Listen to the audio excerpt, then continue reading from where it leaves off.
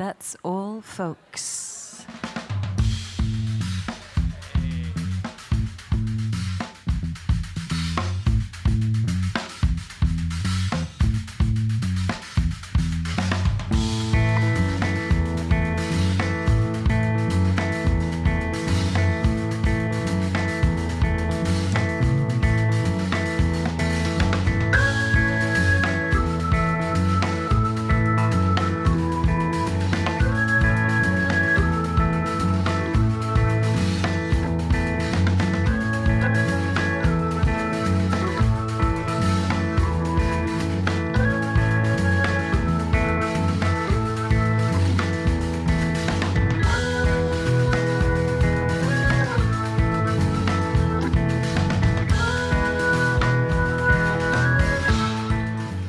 Benvenuti e bentornati a That's All Folks in diretta a Cosetta di Roma e sulle frequenze virtuali di theroost.it. Vi ricordiamo che questo è uno storico appuntamento ideato e condotto dal socio Valerio Mirabella. Buonasera a tutti. E che va in onda. Che cappello introduttivo che ti sei sparata oggi, Hai visto? Che va in onda non ti interrompo. Che va in onda 2 volte al mese dal volume di Firenze, dove ahimè sei solo, come amo ricordare, però come amo stare anche, devo dire. Grazie, sei sempre, mi hai messo a mio agio adesso. Subito. Invece 2 volte al mese quelle veramente strong insieme a me, che sono Diletta Parlangeli. Grazie. Vi trasmettiamo live da una Cosetta che, possiamo dirlo, che ogni volta che veniamo qui a fare il nostro Dead Soul Folks è sold out. È una roba bellissima. Sold out. Siete in tantissimi. Facciamo gli sboroni, per favore. No, però è bello, fa piacere. Insomma, è un programma radio dal vivo che alla fine non fa altro che ospitare band che sono in promozione.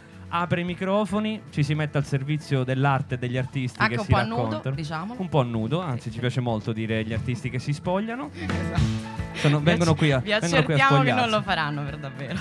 E a quanto pare piace molto questa formula di venire a mangiare una cosetta. Ma perché qui si sta bene, Valerio? Si sta bene, si ascolta buona musica, si chiacchiera, c'è... Insomma, si fa un po' di cultura senza prendersi troppo sul serio. Diciamo, esatto, soprattutto quando ci sono la tua io. identikit, diciamo, perfettamente. Noi anni di storia per cercare di costruire dei rapporti con gli artisti di approfondimento. E invece no, poi chiami me e boom, tutto successo. buttato all'aria. Una cosa meravigliosa che è successa oggi è che il nostro illustre Luca Bonafede, che salutiamo e ringraziamo, il direttore d'orchestra, ci ha accolto con questi, come li possiamo chiamare? I cartonati di Valerio e Diletta, che sono disponibili in edicola in simpatiche 27.000 uscite a partire da domani. Ovviamente è gratis, basta andare all'edicolante e chiedere il cartonato. E non lo troverete. Non lo troverete perché ce l'abbiamo solo noi. C'è una nostra foto dell'esordio. L'autocelebrazione assoluta. L'esordio di Dead Soul Folks, Diletta Parlangeli, che è assolutamente sopra le righe anche in fotografia. Sì, e che aveva rubato cappelli agli artisti ospiti. Ah, vero? No, infatti non era l'esordio, era la seconda. Quella più difficile, perché adesso te la stai cavando benissimo. Ti volevo fare i complimenti per come hai aperto il programma di oggi, perché non è facile prendere la linea, rompere il ghiaccio. Grande emozione poi oggi per me in sala ci sono un sacco di persone care. Sì, non che le altre volte no, però è così, cioè quasi rischia di fare il name dropping ogni volta che andiamo online. Perché una delle bellissime caratteristiche di Dead Soul Folks è che piace anche agli addetti ai lavori, che poi qui in mezzo al pubblico ci può trovare cantautori, produttori, senza fare nomi, oppure li vogliamo fare tutti, non li facciamo. No, dai, quando si alza il tasso alcolico. Quando si alza il tasso alcolico facciamo name dropping.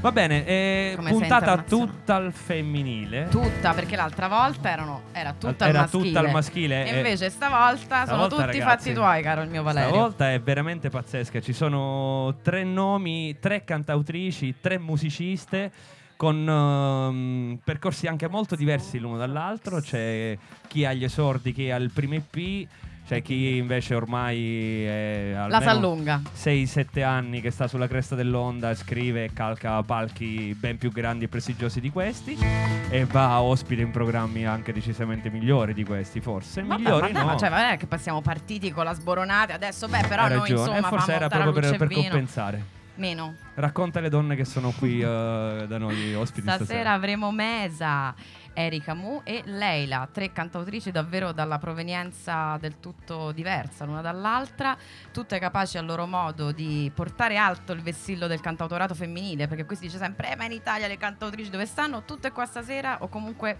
un'ottima rappresentanza. Beh, sì. Una rappresentanza molto cazzuta, direi, perché ci sono anche dei momenti di elettronica spinta, dei momenti di cantautorato molto intimista e profondo. Stasera ne vedremo delle belle e soprattutto le avremo ai nostri microfoni, quindi potremo farle le domande. Quindi restate con noi. Restate con noi, la diretta dura al solito 27 ore e mezza, 27 ore quella, e mezza, sì, perché comunque ci piace chiacchierare, c'è poco da fare. A proposito, Valerio, proposito. secondo me tu anche oggi ti sei tenuto per noi una chicchetta che... Com'è che l'hai chiamata questa rubrica? Ma come ti viene? Ma poi come ti spieghiamolo anche per chi ci ascolta dall'Angola sempre con furore, perché siamo in diretta streaming. Tu sai che io trasmetto per gli angolani, soprattutto lo Yucatan, questi sono lo Yucatan, esatto, quello. E c'è anche chi mi ascolta da Cuba.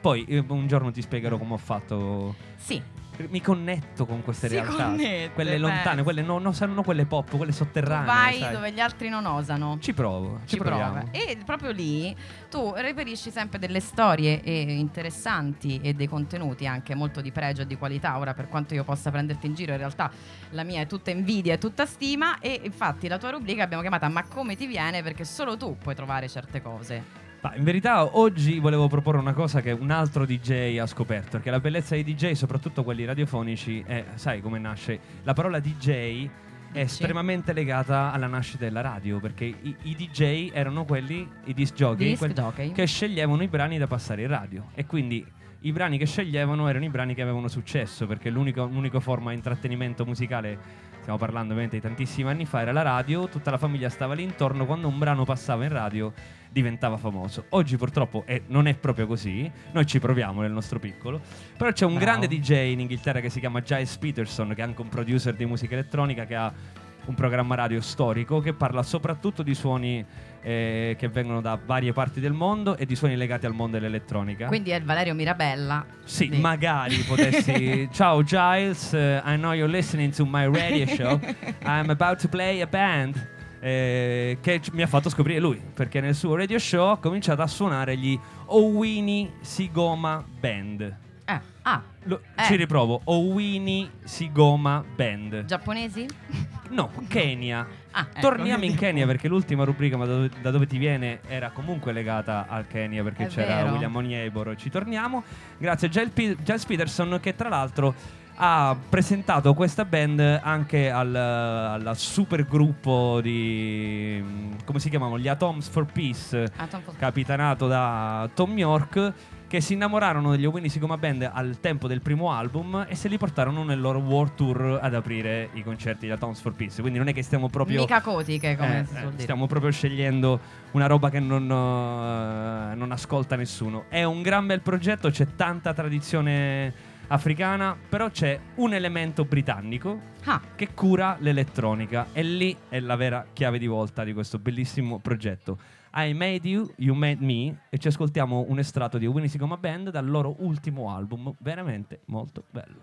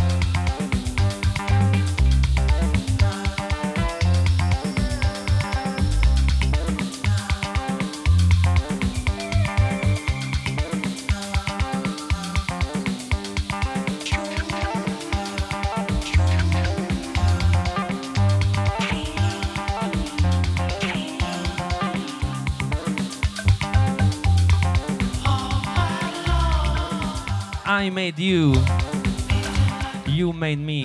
Quanto ci piace questo pezzo, mamma mia. Oggi hai trovato proprio una chicchetta che ha Hai convinto visto? anche me. Sì. That's All Folks, il live folk radio show in diretta da una Cosetta, mercoledì 22 febbraio. Diletta Parlangeli E Valerio Mirabella. ai microfoni, ci siamo riusciti. I vostri host. Nel frattempo si è avvicinato Stefano Cicconardi a farci le sue foto memorabili col filtro, Esatto. filtro che ormai andrà brandizzato una Cosetta. Filtro Cicconardi. Filtro Cicconardi, filtro una Cosetta. Tutte le foto che trovate online le fa lui, compresa questa che abbiamo Gentilmente già stampato. lungamente commentato in apertura di programma. Tra pochissimo arriva MESA ai nostri microfoni in duo, Oh yes. accompagnato dalla chitarra elettrica di Enrico. Lei in verità ama suonare anche in band, però That's All Folks comunque parla di musica folk e il duo è una formula che si addice. Sì, anche perché poi da noi arrivano nelle formazioni che gli altri non sentono. È vero, scusa. certo, è normale. Senti, allora, Dimmi. prima di chiamare MESA sul palco è il momento di lanciare un pezzo tu. Oh, allora, tu innanzitutto mi devi ringraziare perché che cosa è successo? Grazie Diletta, Prego. sulla fiducia, amica mia. Io sono entrata in fissa, come penso metà della popolazione italiana, con il pezzo di Tiziano Ferro e Carmen Consoli intitolato Il Conforto. Ecco, se mai ci dovesse Però- essere un angolo del peccato pop per Valerio Mirabella, direi che io Mamma. nominerei questo. Cioè, mi sono commosso. Quando l'ho Io vista a sono Sanremo 2 giorni che piango sono questa commosso. canzone, Ok. quindi non ne parliamo. Vabbè. Però, proprio per rispettare anche lo spirito di That's All Folks, ho selezionato una versione della mia conterranea Giulia Pratelli, che è una cantautrice che ha da poco pubblicato il singolo Dall'altra parte delle cose, però in questo caso ha fatto una versione chitarra-voce di questo splendido brano e quindi potremmo ascoltarlo. Se questa città non dorme, allora siamo in due. Per non farti scappare, chiusi la porta e consegnai la chiave a te. Adesso sono certa della differenza tra prossimità e vicinanza. Il modo in cui ti muovi in una tenda in questo mio deserto. Sarà che piove da luglio, il mondo che esplode in pianto. Sarà che non esci da mesi, sei stanco, hai finito i sorrisi soltanto. Per pesare il cuore con entrambe le mani ci vuole coraggio e occhi bendati su un cielo girato di spalle. La pazienza a casa nostra, il contatto, il tuo conforto ha a che fare con me. È qualcosa che ha a che fare con me. Se questa città confonde, allora siete in due.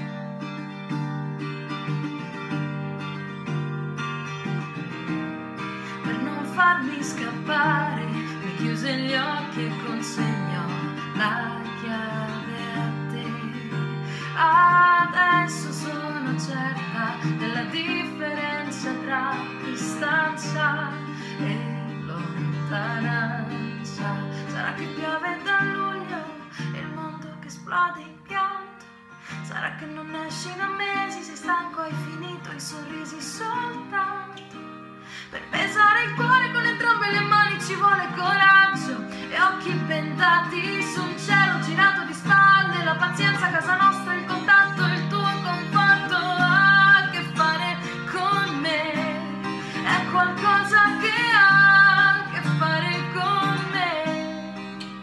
Sarà la pioggia d'estate, oddio che ci guarda dall'alto. Sarà che non esci da mesi, sei stanco, hai finito e respiri soltanto. Per pesare il cuore con entrambe le mani ci vuole un miraggio, quel conforto che ha a che fare con te, quel conforto che ha a che fare con te. Per pesare il cuore con entrambe le mani ci vuole coraggio e tanto, tanto, troppo, troppo, troppo, troppo amore. Per pesare il cuore con entrambe le mani ci vuole coraggio, il conforto che ha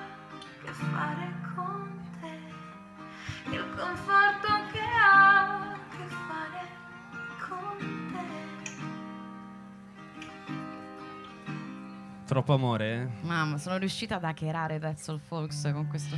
No, stavo dicendo proprio questo, cioè e Lucio Leoni si presenta con una cover di Tiziano Ferro. Lo sappiamo. E Diretta Parlangeli mi porta una cover di Tiziano Ferro. Non so, adesso Mesa vuole fare una cover di Tiziano Ferro. No, perché Mesa viene dal Grange, che è una persona seria. Vabbè, adesso cos'è questo surclassare il nostro spirito, orgoglio pop, dignità per pop? carità, è che da dopo ma come ti viene con le nostre chicche internazionali, il parallelo fra la mia umile persona e quella di Jazz Peterson, poi. No, per carità, bellissimo, te l'ho detto. Guarda, Titti Io non mi sono... si tocca. Titti non si tocca Mai. e neanche Carmen, se per questo. Ci mancherebbe altro. E devo dire che il loro legame è magico lì su Rai 1 in prima serata mi ha toccato. No, vedi che sei un tenerone cuore pop anche tu, molto in fondo. Ma certo, ma il pop è tutto. Noi stiamo facendo qualcosa che è squisitamente pop. C'è la gente che ci ascolta. Ci sono gli artisti che vengono a cantarci le loro canzoni. Più pop di così. Ah, vedi?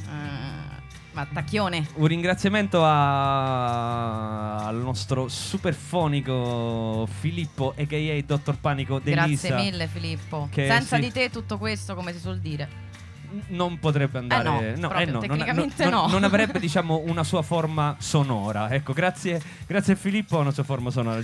E tra l'altro si fa dei chiusoni qui di pomeriggio per fonicare tutti gli artisti che vengono qua a fare le prove, perché per quanto è folk comunque noi ci ascoltiamo della roba che è strutturata, pensata per essere eseguita qui a That's All Folks e a una Cosetta. Partiamo col primo ospite di stasera. Io personalmente l'ho sentita mentre stavo facendo un DJ set all'Anificio di Roma. Lei apriva il concerto di chi? Di Sara Jane Ceccarelli. E sono andato subito dall'organizzatore a chiedere nome e cognome di quest'artista, perché veramente la sua voce mi ha assolutamente incantato. Poi ci siamo fatti una chiacchiera telefonica e mi ha detto: guarda, sto per uscire col mio primo EP, che è uscito a fine gennaio, dove è riuscita a registrare le sue prime canzoni scritte da lei in italiano e suonate con la band che ha messo su nel corso degli ultimi anni, dove si è andata cercando posti dove esibirsi e provare le canzoni dal vivo. Noi ce lo siamo ascoltato io e Diletta prima di invitarla qui, però adesso ce la godiamo in questa proprio. Sì, assolutamente, in questa versione molto folk, 2 chitarre di cui una elettrica suonata da Enrico Bertocci, e lei si chiama Federica, ma in arte si fa semplicemente chiamare Mesa. Quando la tua voce sembrava un gomitolo, quando i tuoi occhi parevano pozzanghere, quando ogni passo una buca scavata con le vanghe ai piedi.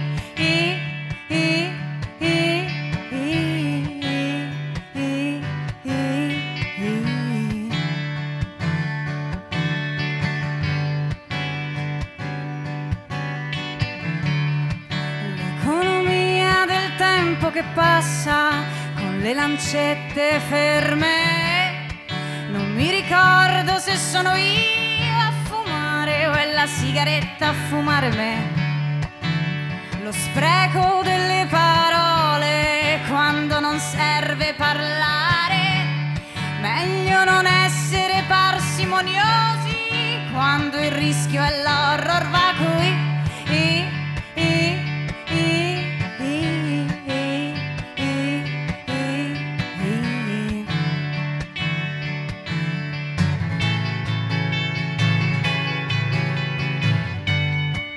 Per ogni petalo del cuore caduto un fiore raccolto dal ramo, per ogni volta che è l'ultima volta un nuovo cielo mi grida ti amo, per ogni petalo del cuore caduto un fiore raccolto dal ramo, per ogni volta che è l'ultima volta un nuovo cielo mi grida ti amo.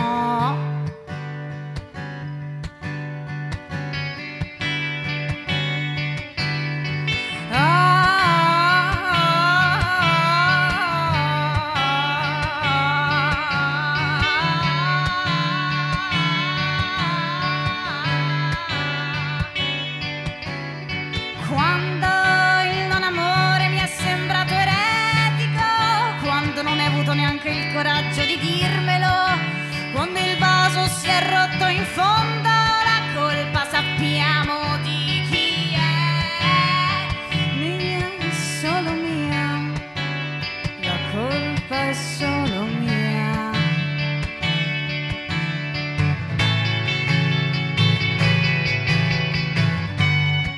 Per ogni petalo del cuore caduto un fiore raccolto dal ramo, per ogni volta che è l'ultima volta un nuovo cielo mi grida ti amo, per ogni petalo del cuore caduto un fiore raccolto dal ramo, per ogni volta che è l'ultima volta un nuovo cielo mi grida ti amo. Oh.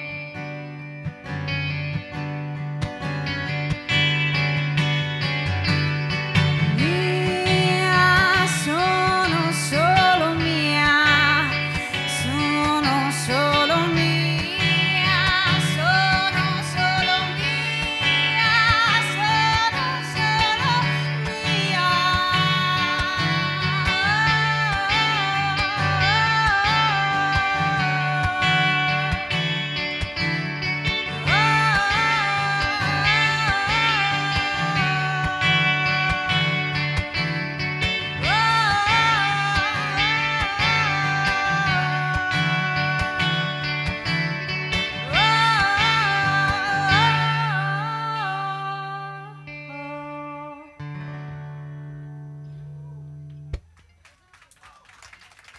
Grazie mille, questa era La colpa.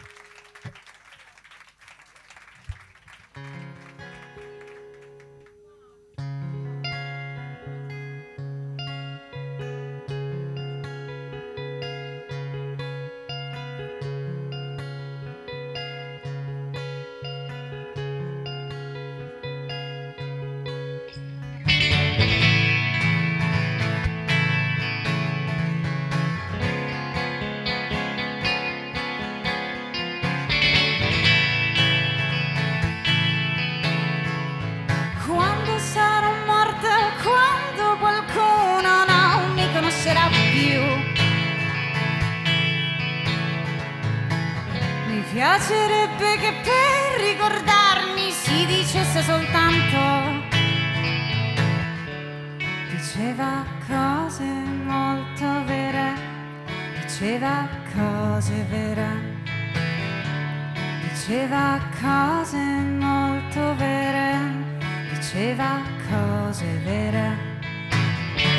Che essere belli e generosi non serve alla verità,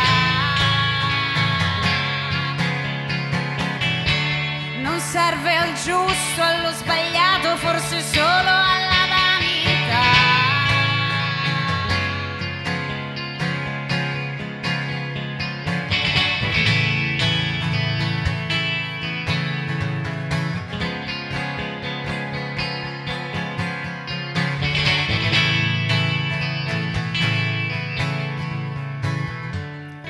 Diceva cose molto vere, diceva cose vere, diceva cose molto vere, diceva cose vere.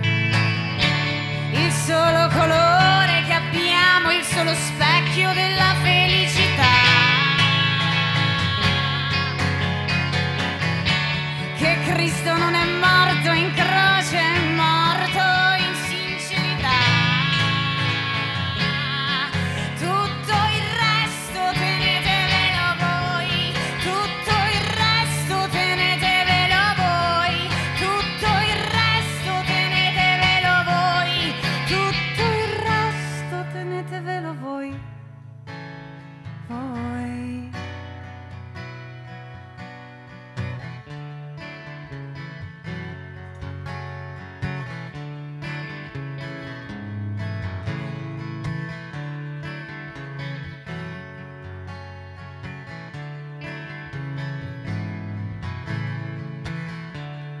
Dico cose molto vere, dico cose vere, diceva cose molto vere, diceva cose vere.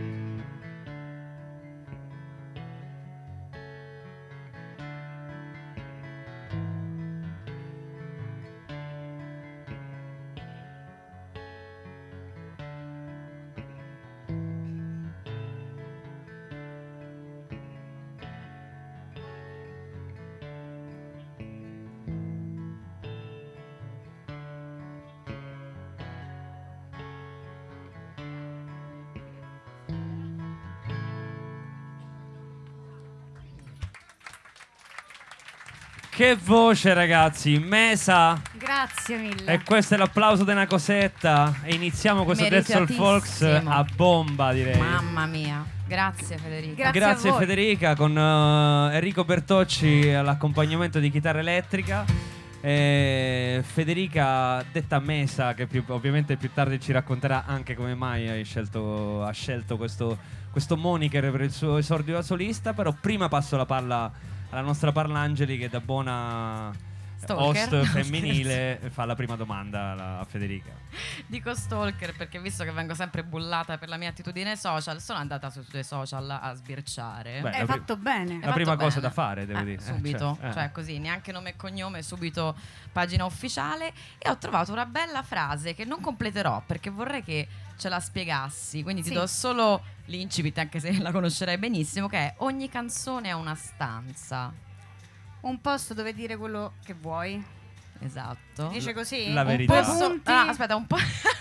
Ci sono i 2 punti a un certo punto. Scusate il gioco di parole. Figurati. Ogni canzone è una stanza, un posto dove succede qualcosa di irripetibile. 2 punti. La verità. Esatto.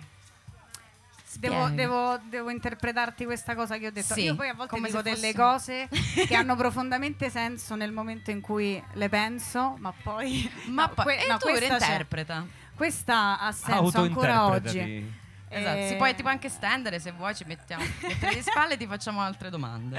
Io lì salgo in cattedra, ve lo dico, No, vabbè, questo era un modo più o meno carino per dire che per me scrivere in generale delle cose, delle canzoni, è un momento totalmente di sincerità e di sfogo, quindi sono estremamente sincera in me stessa in quello che dico nelle canzoni, quindi questo era il senso di questa che frase. piaceva l'idea della stanza, inteso come raccoglimento di mi chiudo fuori dal mondo. Esatto, e poi anche perché io le scrivo in cameretta le canzoni, quindi ecco. forse anche che questo vita fa Mesa? Meda, sì, Meda.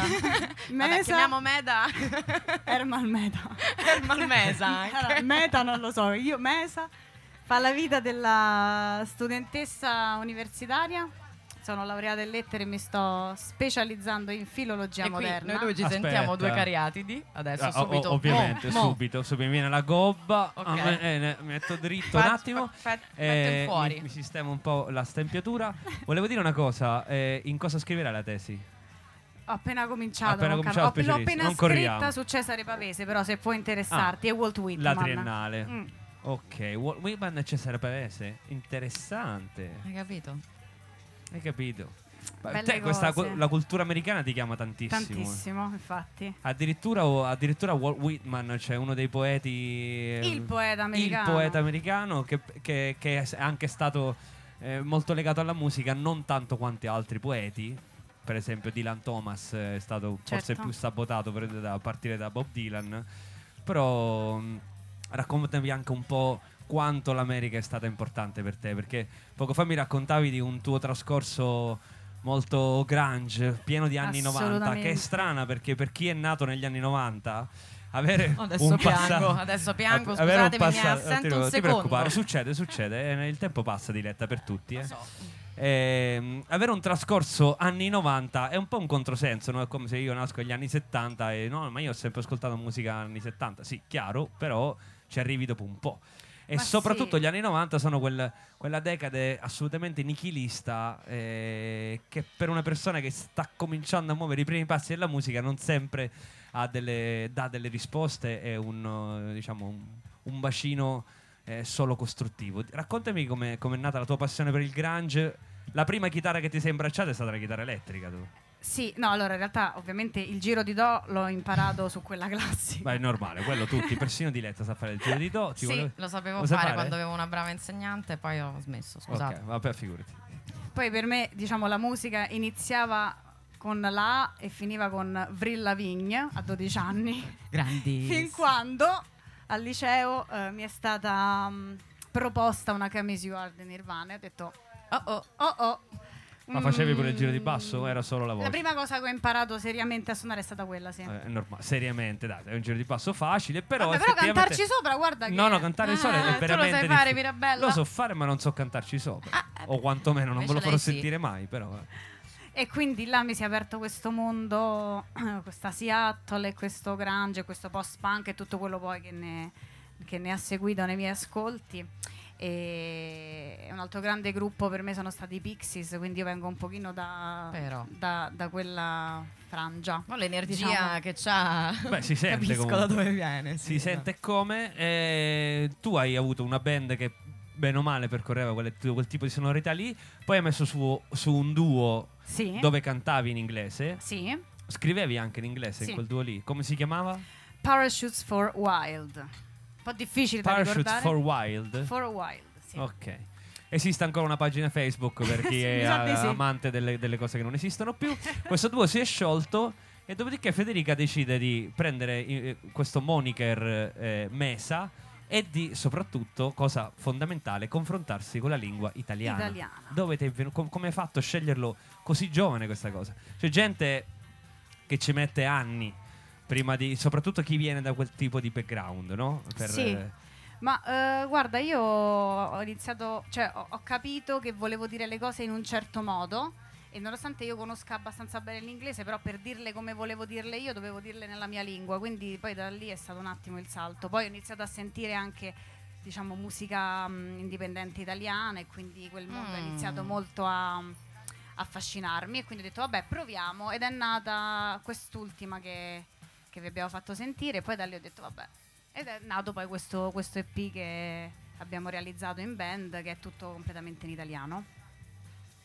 Che bello, io sono sempre contentissima quando switchano dall'inglese Assolutamente, all'italiano. però è una roba che questione... avviene soprattutto per chi ha un certo tipo di ascolti dopo tanto tempo, e non sempre per esigenze espressive, anzi devo dire più per esigenze commerciali spesso. Non c'è niente di male a dirlo, però ovviamente un cantautore che vive in Italia deve anche portare il proprio progetto in giro e deve far sì che i dischi vengano suonati in radio e tutto, e purtroppo non esiste un pubblico che riesce ancora, un pubblico di massa che riesce ad ascoltare dei cantautori nostrani che scrivono in inglese. Questo è un po' un male secondo me del nostro paese, però questa è una mia opinione, Sì, non c'entra, non c'entra niente, però apprezzabilissimo che MESA così giovane abbia trovato la forza per fare lo switch. Senti, ti va di presentarci il prossimo pezzo e poi ci facciamo un'altra chiacchiera? Certo, il prossimo pezzo si chiama Morto a Galla, e anche se qualcuno poi vorrà prendersi un EP, diciamo che se lo ascolta attentamente potrà capire la copertina dell'EP. Vai, la butto là.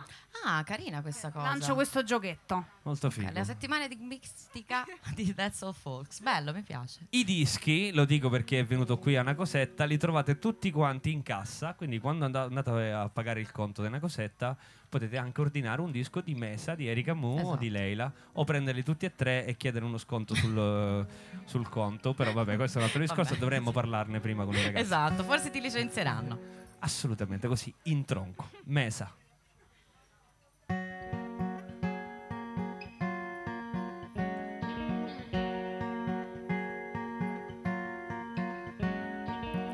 Crolla il mondo e mi risveglio capovolta, a testa in giù rimane tutto al proprio posto, ma non tu,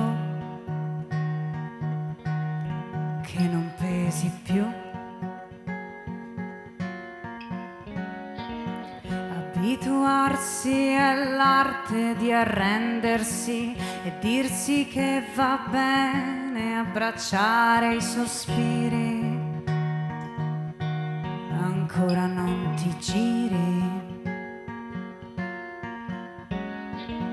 o quella di arrangiarsi e fare il morto a galla, respirando verso il cielo, respirando un po' di meno.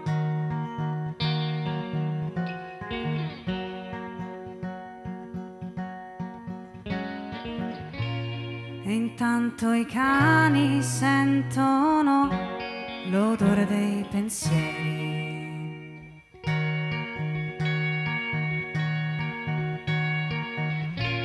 E grazie a Dio voi non sentite l'odore dei miei.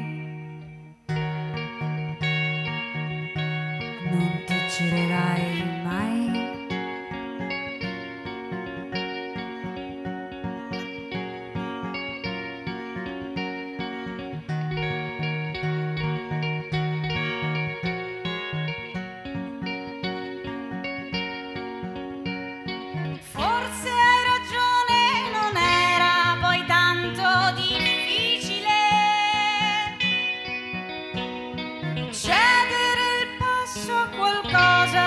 giusto. Peccato che adesso lo spazio non sia più lo stesso. Peccato che adesso tu occupi un altro universo senza la gravità.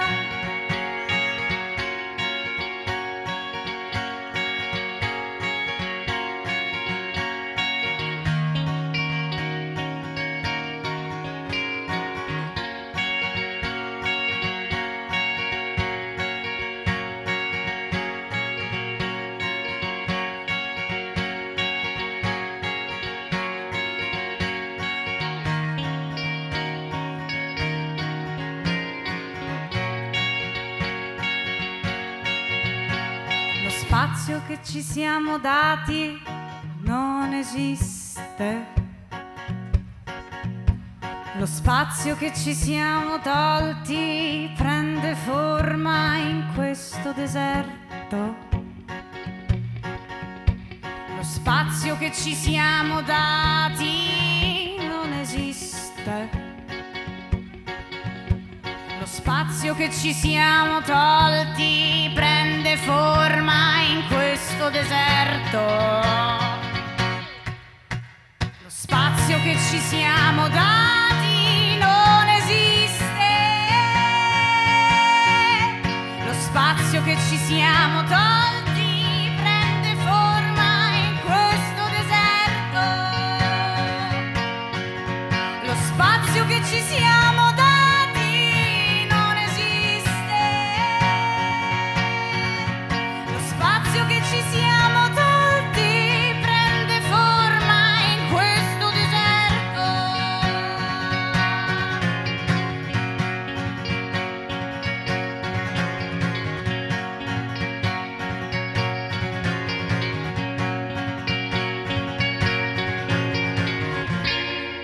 E intanto i cani sentono l'odore dei pensieri.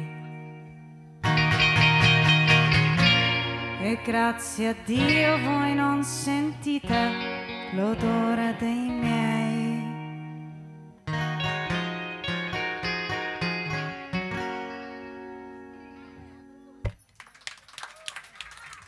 Ci sono le Grazie. bocche spalancate Bocche qui. spalancate e Anna bocche Cosetta. che sapevano i testi a memoria, li ho visti io. Ah sì? Oh yes, prima fila. Non lo so, io non so se lo pensi pensi anche tu, però secondo me qua abbiamo qualcosa di molto speciale. Io sono contentissimo di avere Concordo. Mesa dentro il nostro programma radio, perché non siamo agli inizi di qualcosa che promette Grazie. molto bene. Spero ovviamente che queste parole possano aiutarti a Beh, fecondare il terreno. Adesso il folk storicamente porta bene, lo dico io perché storicamente non c'ero. È vero, è perché vero, ero no, appena però- nata, però porta e bene, invece è vero, adesso- porta bene. Dai. Allora portatemi bene, dai. Ci stiamo Certo. provando, guarda, Stiamo- c'è un pubblico attentissimo qui, ce lo immaginiamo attento e partecipe anche in radio dallo Yucatan o Esatto, dall'Angola. sempre. Sì, dall'Angola. L'Angola un po' meno, però sai, in Yucatan parlano in spagnolo, Quanti magari utenti qualcosa. unici fa in Yucatan, Mirabella? Ma non lo so, guarda, se sono 5 yucatanensi in ascolto, hola, che tal ahí? Muy bien. Esatto, salutali, un po' di educazione. Lo salutiamo ahí. Saluto anche a chi invece è rimasto là dietro, una cosetta nell'ala dove non si può vedere il live, ma si può ascoltare. quindi Esatto, però fra un po' possono tutti pogare. Sì, quindi sì, su Erika Mu si poga, che è una meraviglia, ve lo dico. a ragazzi. manetta. A manetta. Senti, Io volevo chiedere una cosa, se adelante. posso. Grazie. Certo che puoi. Volevo capire questo EP. Innanzitutto cosa stai facendo adesso, se già stiamo lavorando. L'occhietto di chi sta già scrivendo altri 20. Cioè, Sì, ce i n'è già due pezzi ci pronti. sono. Perfetto. Tanti, e adesso stiamo lavorando anche con gli altri due ragazzi che suonano con noi per scremare e capire un pochino in che direzione andare con gli Benissimo. arrangiamenti. Però sì, abbiamo già iniziato, abbiamo già ingranato. Benissimo, e di questo invece che trovate in cassa, che ci stavi presentando, visto che mi hai detto il giochino del se ascoltate il testo poi capite la copertina, ma c'è un, come si suol dire, come dicono gli esperti, c'è un concept dietro il tuo EP oppure no? No, non c'è un concept, c'è sicuramente un determinato periodo che ha dettato determinati tipi di riflessioni e di scrittura, ecco, però no, non è pensato con un filo che leghi. Conduttore. Esatto. Ma già ti ci riconosci ancora in queste canzoni o sei già alla fase refrattaria, come si suol dire? No, è sempre bello suonare qualsiasi cosa per me, però è chiaro che mi piacerebbe iniziare a fare anche tanto cose nuove, perché queste sono, ridendo e scherzando, hanno un paio d'anni queste canzoni, quindi sì. Bene, noi ti aspetteremo anche con i nuovi brani. Senti, a proposito di social, sul tuo profilo Facebook si legge MESA-cantautrice. Tu ci hai tenuto a mettere questa storia già? No, come funziona? non è Cioè, così. così mi spieghi anche come mai hai scelto di chiamarti Mesa. Dato Allora, che siamo voi all'inizio, saprete. queste domande te la faranno un sacco di volte, ancora è fresca, quindi giocati una risposta che inventati quello che vuoi. Allora, no, ancora posso dire la verità perché me l'avete chiesto in pochi, quindi Ok. ancora ci sta. Allora, per quanto riguarda la pagina Facebook, come voi ben saprete, essendo uomini e donne di musica, ci sono degli amplificatori che si chiamano i MESA Boogie. Esatto. Quindi non mi sembrava il caso di... ho voluto disambiguare, tipo MESA, però... Vabbè, hai messo l'accento ok, intanto? Se no- Sì, però la gente non lo mette mai in realtà. Ok. No. E quindi per questo quel cantautrice che adesso mi fa schifo e vorrei mettere tipo Mesa canta cose, che ne so, però ormai è quello. Mesa Fashion Design anche. E una poi cosa la gente mi presenta a volte come, ed ecco a voi Mesa È cantautrice. normale, infatti. Lo fanno. Guarda che io volevo arrivare lì, occhio, perché ormai la pagina Facebook cioè, uno digita su Google il primo risultato è quello lì. Io speravo Quindi- fosse abbastanza chiaro che quello era il settore di specializzazione, invece la gente pensa mica o Mesa di nome, cantautrice No, di C'è il cognome. rischio che qualcuno pensa pure, ma guarda questa quanto è pretenziosa che si mette Esatto, cantautrice della nel serie nome. la cantautrice sono io, le altre Mesa io non lo so, ma non riguardano me. Quel poverino, Chi me conosce? quell'amico mio di Toti Poeta aveva questa spada di Damocle, perché lui si chiamava Poeta veramente di cognome, ma faceva il cantautore, quindi non puoi capire quanta ma che gliene vita dicevano. difficile anche. Immagino. Quindi non lo so. E invece la prima parola? Mesa? Mesa, Dato che ci sono i Mesa Boogie, tu comunque l'hai voluta a tutti i costi questa parola. L'ho voluta perché allora il mio nome non mi suonava, che è Federica Messa, cioè, mi sapeva un po' troppo di chiesa, di ecclesiume vario. E allora, siccome mio nonno ha questo documento che attesta che in teoria la nostra famiglia dovrebbe essere spagnola e che quindi il nostro cognome in realtà sarebbe Tavolo, cioè Mesa, per una serie di ragioni infinite che non sto qui e quindi mi piaceva questa cosa, che poi appunto in italiano per errore è stata aggiunta questa S. È arrivato questo tono di chiesa a incombere sul mio cognome e sulla mia infanzia Messa. Povera, pensi, non deve essere stato facile. No. Capisco.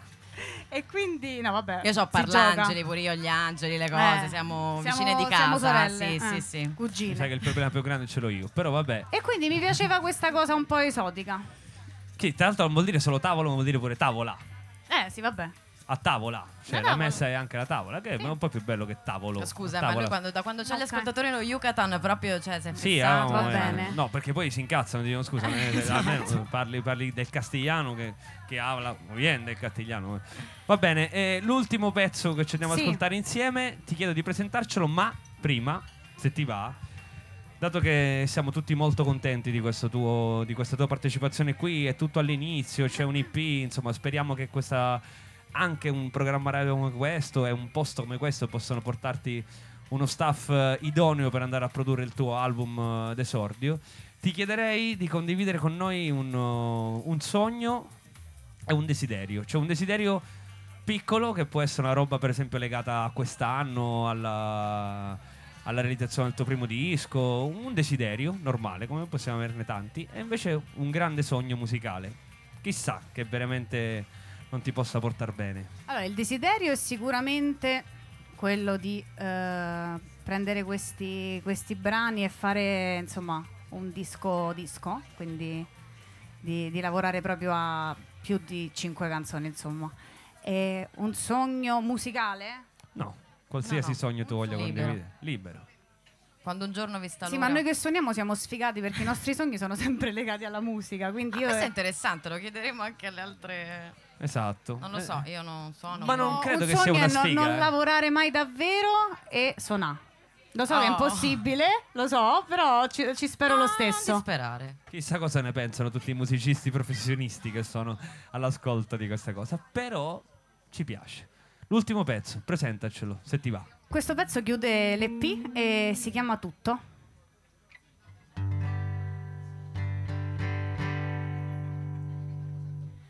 Tutte Tutte le strade che portano a un mondo diverso hanno l'asfalto più liscio. Tutte le volte che dite stavolta è diverso, invece è sempre lo stesso. Tutti quei viaggi in macchina dopo una sera elettrica, la radio racconta una storia che parla sempre di me. Tutte le lotte lottate fortissimo e perse ancora più forte. Tutte le tangenziali imboccate dopo le 23. Tutti i miei sogni in fabbrica, tutta la pioggia in Africa, il tutto e il niente che significa per me. Se tutto quel tempo che passa come fosse un treno diretto, se tutto quel freddo sudato nella canottiera il 30 di luglio, se tutti i problemi ad Amsterdam, se tutti i miei sbagli in banca, perché se tutto è il suo posto tutto ritorna sempre da me.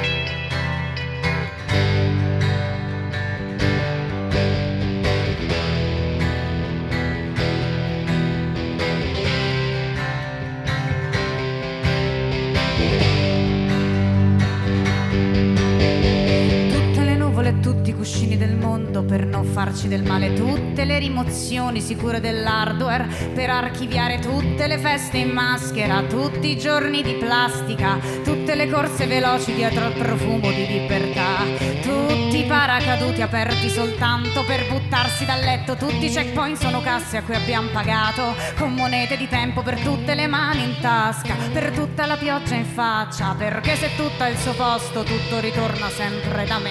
È tutto, è tutto, è tutto, è tutto, è tutto, è tutto, è tutto, è tutto, è tutto, è tutto, è tutto, è tutto qui. È tutto, è tutto, è tutto, è tutto, è tutto, è tutto, è tutto, è tutto, è tutto, è tutto, è tutto, sempre qui.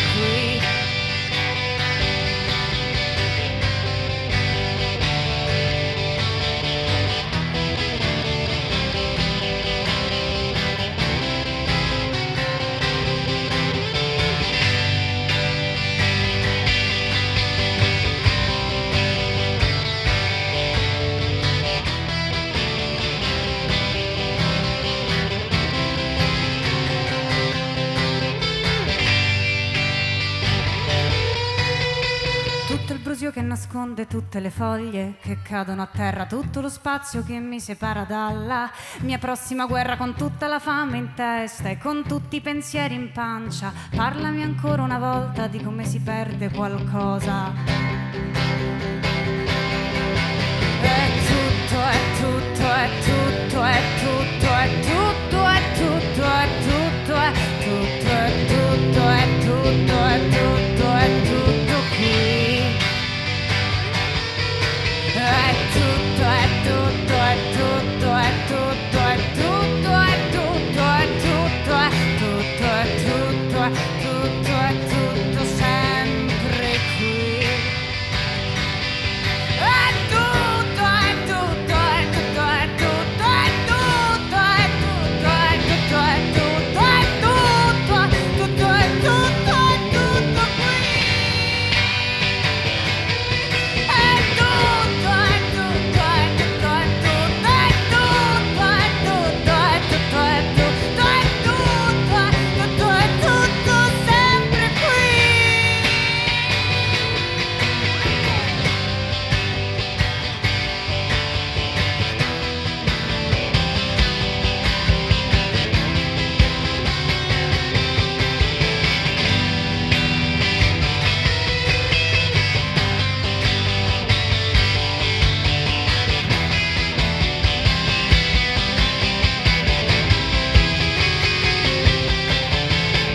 è tutto, è tutto, sempre qui.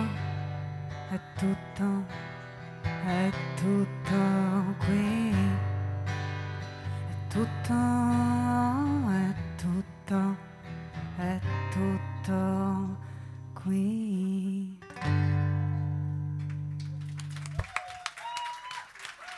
Grazie mille. Wow.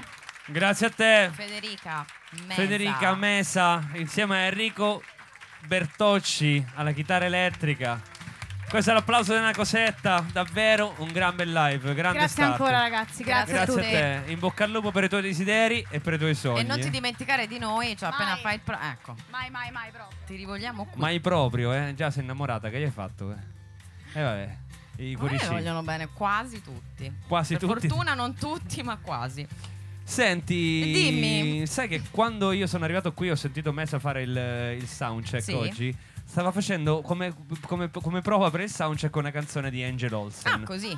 Un'altra cosa che io ho trovato assolutamente incantevole, che una ragazza così giovane, così nel soundcheck canta Angel Olsen, che ha solo 2 album, però insomma è diventata ormai una cantautrice molto amata negli Stati Uniti. Quindi pensavo di congedarci da lei e iniziare ad accogliere e a scaldarci la prossima tenere ospite caldi, anzi. con un pezzo di Angel Olsen che si chiama The Waiting, perché noi stiamo aspettando Erika MOU MOU. che arriva qui sul palco della Cosetta.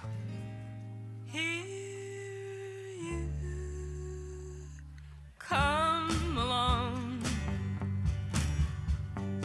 I take a breath and remind myself that I too can be strong. Thought I was cool, turns out I'm a fool. Clearly you've proved me wrong. I didn't know what I was missing when I was alone. And now I'm fruitlessly waiting for someone not thinking before they start rushing to my door. Someone to run, not walk. Oh, someone to sing, not talk. Oh, no hesitation at all. Sometimes I need you to be the one to call. Well, I'm lost in my thoughts, they tumble ahead over and over again. Yeah, it's true. Just take a look at what's been done to me. I've wasted time to ponder. Here I am now, oh, Alice and wonder. Partly I do this to myself, but why can't you see? The gesture is small, but know that it means the world to me. Oh, forgive me for wanting. I'm only learning life, forgiving myself, and now there's no returning. I want to be the one who knows the best way. I want to be the one who knows the best way. I want to be the one who knows the best way to love you. But now I'm foolishly waiting for someone not thinking before they start rushing to my door. Someone to run, not walk. Oh, someone to sing, not talk.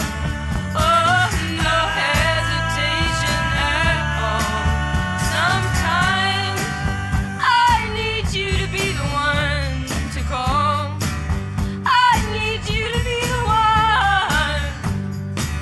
I need you to be the one. I need you to be the one.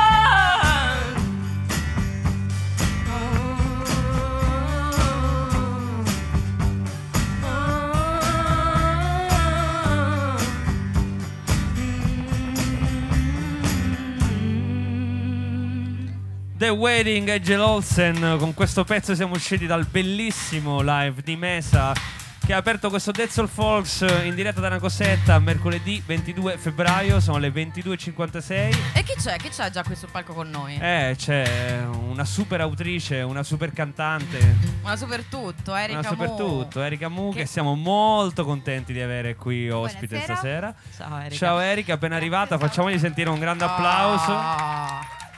Erika che fece- non avrebbe bisogno di presentazioni, però invece sì. Tra l'altro è pure stata ospite di un Dead Soul Folks dedicato vi all'amore, a San Valentino, quando è arrivata, si è catapultata sul palco insieme a Ilaria Graziano per fare un brano. È stata un'improvvisata bellissima. Dead Soul Folks è anche questo, invece stasera è un'ospitata ben strutturata, però che passo la palla alla... Lei giustamente ride Sono delle perché risate su ben È strutturate. strutturata nel senso che che c'è tempo per farci due chiacchiere. No, c'è tempo anche. per strutturarla proprio, perché anche il bello di Dead Soul Folks è che a noi non è che chiediamo per forza tu fai questo che fai, no, noi senza ansia. No ansia. No ansia, take it easy, no hurry.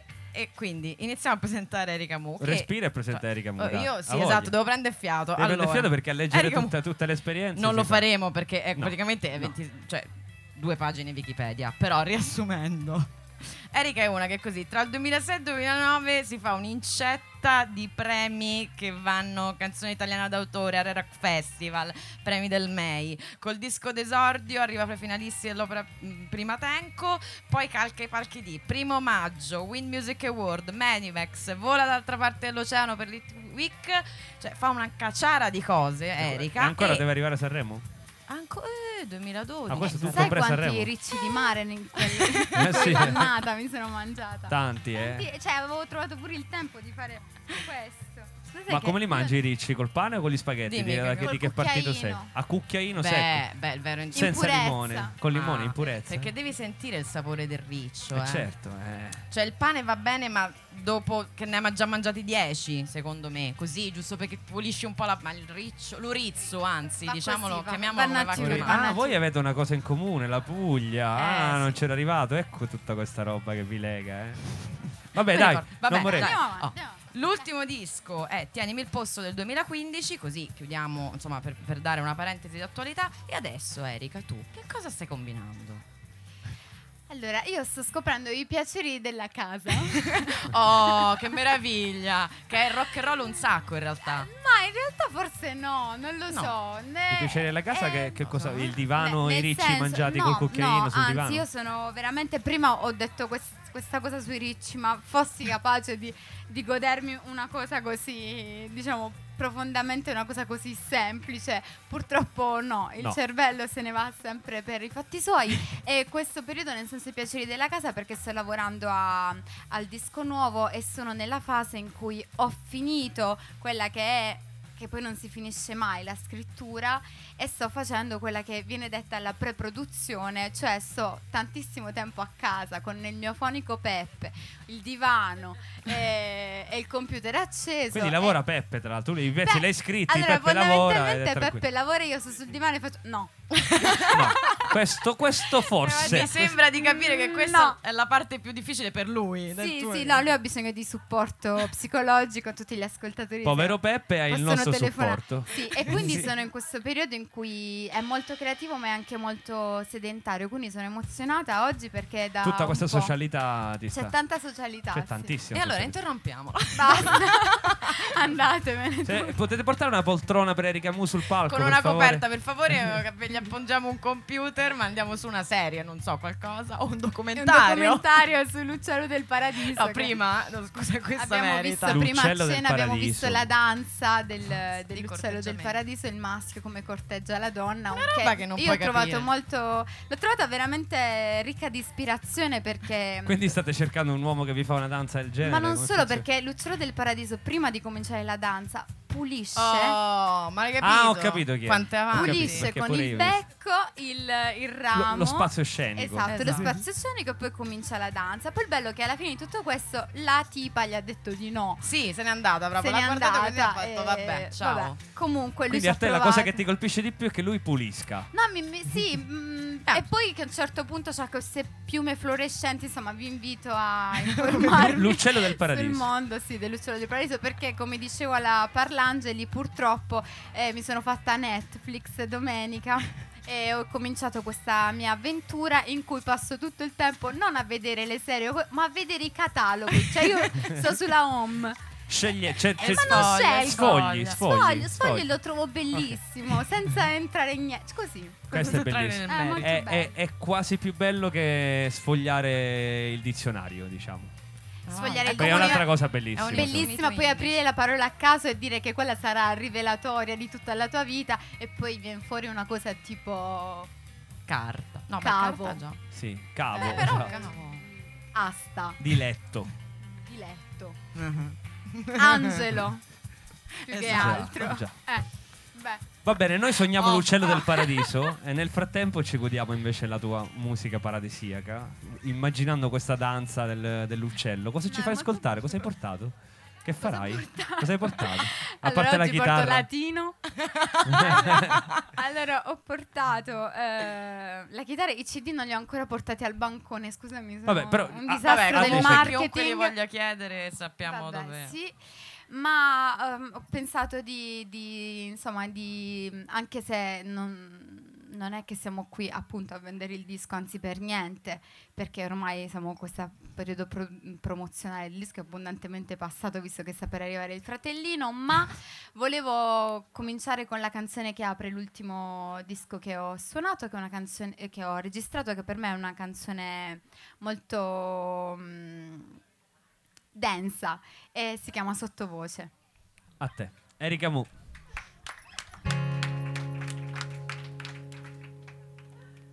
Hai mai detto le parole giuste? Io tante volte, ma le avrei cambiate tutte. Se ci pensi meglio, c'è di meglio da dire. Dopo un po' di tempo, la risposta è migliore. Hai mai detto le parole giuste? Io sì, anche troppe, ma le zittirei tutte. Non mi resta chiamare così. Non mi resta chiamare così. Sottovoce.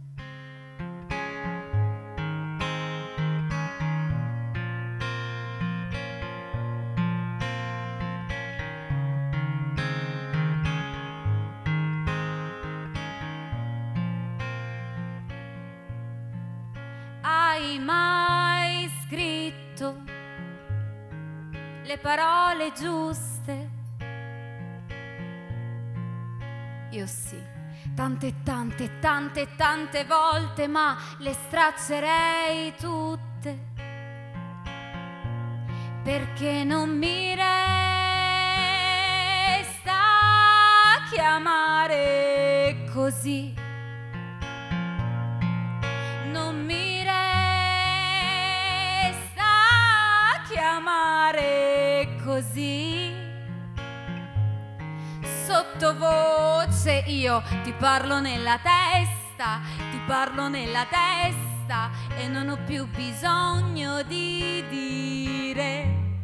Ti parlo nella testa, ti parlo nella testa e sono ormai convinta che il pensiero resta più forte delle cose che avrei dovuto urlare, più forte delle onde che volevo attraversare, più forte di un abbraccio, più forte di noi, più forte mi resta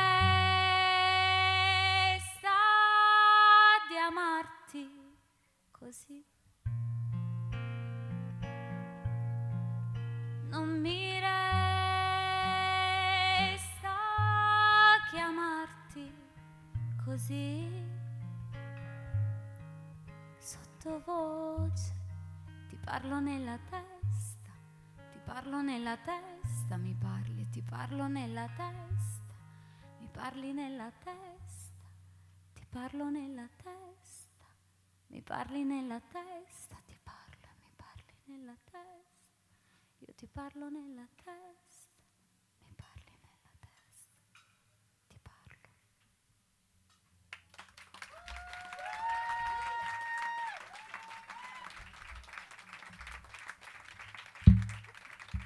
Grazie mille. La prossima canzone non è un pezzo che suono di frequente, appartiene al disco precedente del 2013 ed è una canzone che l'ho pubblicata con il titolo Mentre mi baci, però in realtà questa canzone si chiama Scena Madre. Cioè, nella mia testa si è sempre chiamata così ed è una canzone che ci tengo a suonare oggi perché la voglio dedicare alle artiste che suoneranno, cioè MESA che ha già suonato e LEILA che suonerà tra poco. Carina. Sì, perché è una canzone che esalta una peculiarità di noi tre, ma anche un po' di tutte le donne, cioè la perfezione. Brava Erika, un applauso subito per questa cosa. Grazie, vedo molti uomini applaudire. La perfezione di una donna, ecco, è totale, gli uomini lo sanno. È indiscussa. Indiscussa. Ma quella è la superiorità. Ma sì, vanno a braccetto, insomma, la perfezione Esatto, porta superiorità. E io mi è venuta una battuta trash, non la posso fare. Quindi ora no, è troppo. Poi okay. resta registrata e con un casino. Allora, però se la tagliassimo dopo? No, no, dopo ve la faccio in privato. Vabbè. Ma cosa volevo dirvi? Che se proprio uno dovesse stare lì, un Mirabella di turno, no? Ad arrovellarsi, a pensare ma quale può essere un difetto, quella piccola meccanismo intoppato nella perfezione di una donna, forse io mi sono risposta, questo difetto potrebbe essere rintracciato nella distrazione. Una distrazione un po' che ci colpisce in alcuni momenti random, una distrazione che segue tutto un suo percorso disconnessa con la vita reale, una distrazione che ti può colpire anche in un momento molto delicato come quello appunto descritto dalla canzone, che in realtà è stata pubblicata con il titolo emblematico di Mentre mi baci. Tu suoni la chitarra mentre mi baci e sto meglio, ma mi ritrovo a pensare ad altro, al gatto al parcheggio, al forno acceso, e dovrei essere più spesso presente. Tu suoni il rullante mentre mi baci e lo sento, e ti sento che prendi fiato, ma penso e mi chiedo che cosa pensi tu adesso, e se fuori è freddo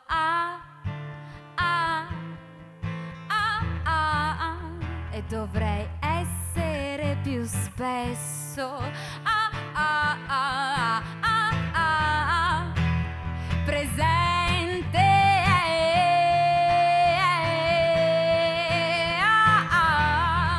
accompagnare le tue note con la mia voce. Tu suoni un'orchestra mentre mi baci in crescendo, come in un film nella scena madre. A volte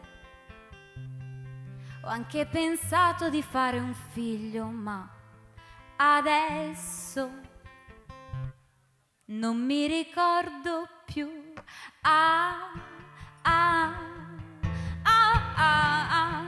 e dovrei essere più spesso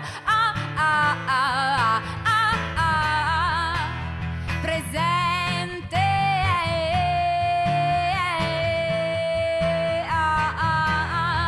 Io dovrei essere più spesso presente.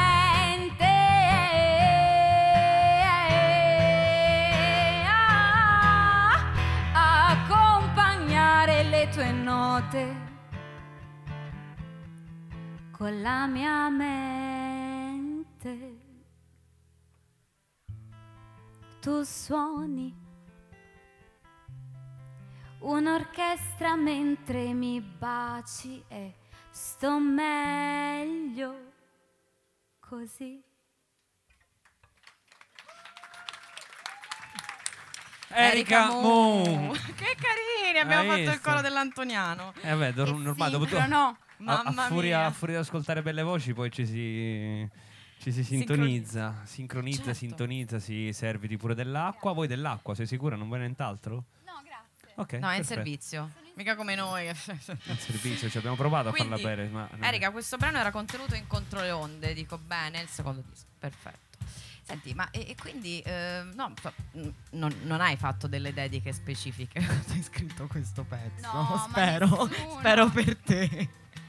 Mamma mia, cioè ragazzi, è un disastro di ore, cioè diciamo No, ma sempre per uno dice verba volant cacchio, Un perché stiamo insomma registrando tutto questo. vabbè. Però diciamo le persone che entrano a far parte della mia vita purtroppo, come penso della vita di chiunque poi si sfoghi in una maniera, chiamiamola artistica o No, comunque no, cioè in decisamente generale artistica. creativa, poverini.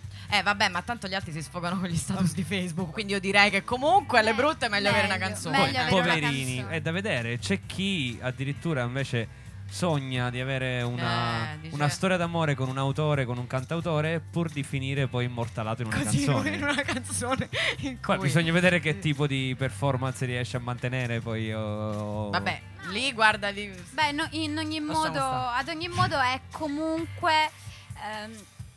Vabbè, avete ragione pure voi con questo fatto degli status di Facebook, però entrare proprio in una Lei. intimità. No, ma in realtà io avevo questa vicina di casa, questa parente, una cugina di mia madre, che mi diceva sempre: che belle le canzoni di Erika, che dici tutti i fatti suoi. Così so che sta facendo, con chi sta. Oh, vedi? Lei ascoltava le tue Brigati, canzoni e aspetta. sapeva come Era stavi. pettegolezzo. Senti, ma ti sei mai rivoltata veramente contro una canzone? Ma guarda, in realtà no, perché mi succede una cosa ed è una cosa molto. Guarda, è un discorso un po'. Ora, io non voglio dire quello che sto dicendo, spero che voi lo E mi sembra un ottimo lo- Hai un inizio. problema con l'autocensura oggi? No, comunque, sì, perché quello che io voglio dire è che è tutt'altro. Le canzoni spesso sono profetiche, ma non Anzi. voglio dire che per conto loro abbiano qualcosa di magico, esoterico. Voglio dire che quando uno scrive, secondo me, riesce ad anticipare delle cose che non si è ancora detto ad alta voce. E allora a me è successo molto spesso il contrario, che più che rivoltarmi contro mi hanno salvato poi nel momento opportuno. Quindi in un momento in cui io pensavo una cosa ma non la riuscivo realmente a collegare a qualcosa della mia vita, poi si sono incastrati i pezzi. E penso perché è come un po' quando sogni, forse, no? Ti riesci a vedere delle cose che così è nello stesso momento quando scrivi, che non sono poi così evidenti tutti i giorni. E senti, ma questo potere profetico che possono avere le canzoni ti ha in qualche modo responsabilizzato poi nella scrittura delle canzoni successive? No, Perché no, spesso no, è vero che le canzoni possono avere un grande potere profetico, l'hanno detto in tanti autori. Però può essere poi un'arma a doppio taglio, perché quando ti ritrovi a scrivere pensi preventivamente di scrivere un determinato tipo di cose. No, questo No. no. Io penso che, guarda, la musica è un mondo. La musica, quando diciamo lo fai di professione, è un mondo veramente tanto pieno di. No, però sai, è molto brutto per me questo qua. È un mondo appunto molto pieno di costrizioni, no? E la fase della scrittura è la fase più libera e io vorrei che rimanesse sempre tale. Quindi avremo anche la seconda puntata di questo. È la quinta. No, non so se voglio sapere come prosegue. Qua Netflix continua a comprare stagioni di questa saga. Vorrei sentirti musicare io il catalogo con questa voce qua, che secondo me tu potresti anche leggere il catalogo. Sì. Allora, il catalogo di Netflix. Ieri guardavo il documentario che ha girato Jarmusch su Iggy Pop, sugli Stooges, e pare che Iggy Pop una volta incontrò Andy Warhol che gli disse: tu devi aprire la prima pagina del giornale e scrivere una canzone solamente leggendo i titoli. Tu che scrivi pochissime parole quando scrivi le canzoni, potresti musicare il catalogo Netflix. Non sarebbe male. Se poi ti dà una mano lei che lo conosce a menadito. Ma scusami, la domanda è: ma poi Iggy Pop l'ha fatto? No, non l'ha fatto. E beh, perché lo devo fare io? No, ma infatti la bellezza è come Andy Warhol lo disse Iggy Pop, io lo sto dicendo a te. Ok, e quindi io come fece Iggy Pop ti ignoro. Ok, perfetto. No, devi dire: wow, è una grande idea. Oh, it's amazing. It's amazing. I gotta do it. I really would love to write a song on Netflix, but sorry, Anche se secondo me la Parlangeli potrebbe Comunque era un sistemarti il complimento. catalogo. Scusami, è che una Cosetta sta entrando in galleria e non ti sento. Stiamo non parlando. Come tu. Dai, fai una domanda intelligente, dai. No, adesso no, comunque volevo dirti che era un complimento. No, mi Ci tenevo, no, casomai. Mi è piaciuto. Bene, senti, allora tu intanto hai delle date live, oltre che sei live in questo momento, ma hai delle date live in giro. Sì, allora, fondamentalmente, a parte il periodo di cui vi raccontavo casalingo di lavoro al disco, c'è una pausa alla casalinghità che è una data che faremo il 18 marzo a Milano, in trio con violoncello e Rhodes, insomma ci tengo bello. particolarmente, quindi se qualche ascoltatore è milanese o voi amici romani avete i cugini o gli amici, mandateceli allo Spazio Teatro 89 il 18 marzo. E poi ci sarà qualche altra data ad aprile e poi sono ancora impegnata con la promozione di un romanzo di cui io non ho scritto io il romanzo, ma l'ha scritto Valentina Farinaccio, che io vedo in sala. esatto, che è qui, e di cui io ho scritto la canzone, diciamo colonna sonora di questo romanzo, e ho il grande onore, il grande divertimento di accompagnare Valentina in molte delle sue presentazioni, quindi sarò con lei un po' in giro a promuovere il suo libro, E quindi che si chiama La strada del ritorno è sempre più corta. Edito per Mondadori. Esatto. Siamo preparatissimi. Le Senti, sa tutte, Esatto. ragazzi. Cioè, una roba. Tutto questo per dire che tu non ci farai ascoltare niente di nuovo, però, vero? Nessuna anticipazione di quello che verrà. Io mi prudono le mani quanto lo vorrei fare. Ma sai, Però non è oggi. pubblico, non è oggi, non è oggi. No. Va bene, La noi magia ci della godiamo la canzone Erika deve che tu essere. hai deciso di portare qui. Questa Tutte qui. le Eriche che vuoi. Tutte le Eriche che vuoi. Siamo tutte ori. Ma sai che Erika ti faccio io? Lucio Erika Dalla. No, aspetta, Beh, no, vabbè, mi stai facendo aspetta, futura? fermo. No. No, ah, ok. No, perché io ho visto, studiando la tua biografia, ho visto nel 2013 tu sul palco del 1° maggio insieme a Vittorio Cosma, che tra l'altro è stato pure lui in questi microfoni, hai fatto Futura di Lucio Dalla, che è una canzone che io amo da morire. Sì, è molto bella. Però invece Invece? questa Però questa mi piace di più. ti piace di più? Bene, è sì. giusto. Ed Qui parte è il una canzone meno nota, però comunque conosciutissima, si chiama La casa in riva al mare. Mamma mia, che mi regali. Dalla sua cella lui vedeva solo un mare ed una casa bianca in mezzo al blu. Una donna si affacciava, Maria, il nome che le dava lui. Alla mattina lei apriva la finestra e lui pensava: quella è casa mia. Tu sarai la mia compagna, Maria. Una speranza, una follia, e sognò la libertà. E sognò di andare via, via, via. E un anello vide già.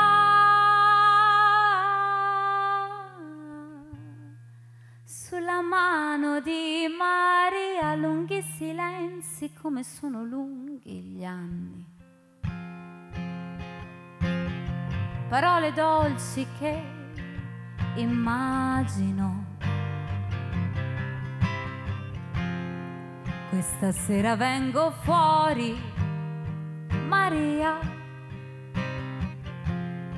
ti vengo a fare compagnia e gli anni stanno passando, tutti gli anni insieme. Ha già i capelli bianchi e non lo sa. Dice sempre manca poco, Maria, e vedrai che bella la città. E sognò la libertà e sognò di andare via, via, via, e un anello vide già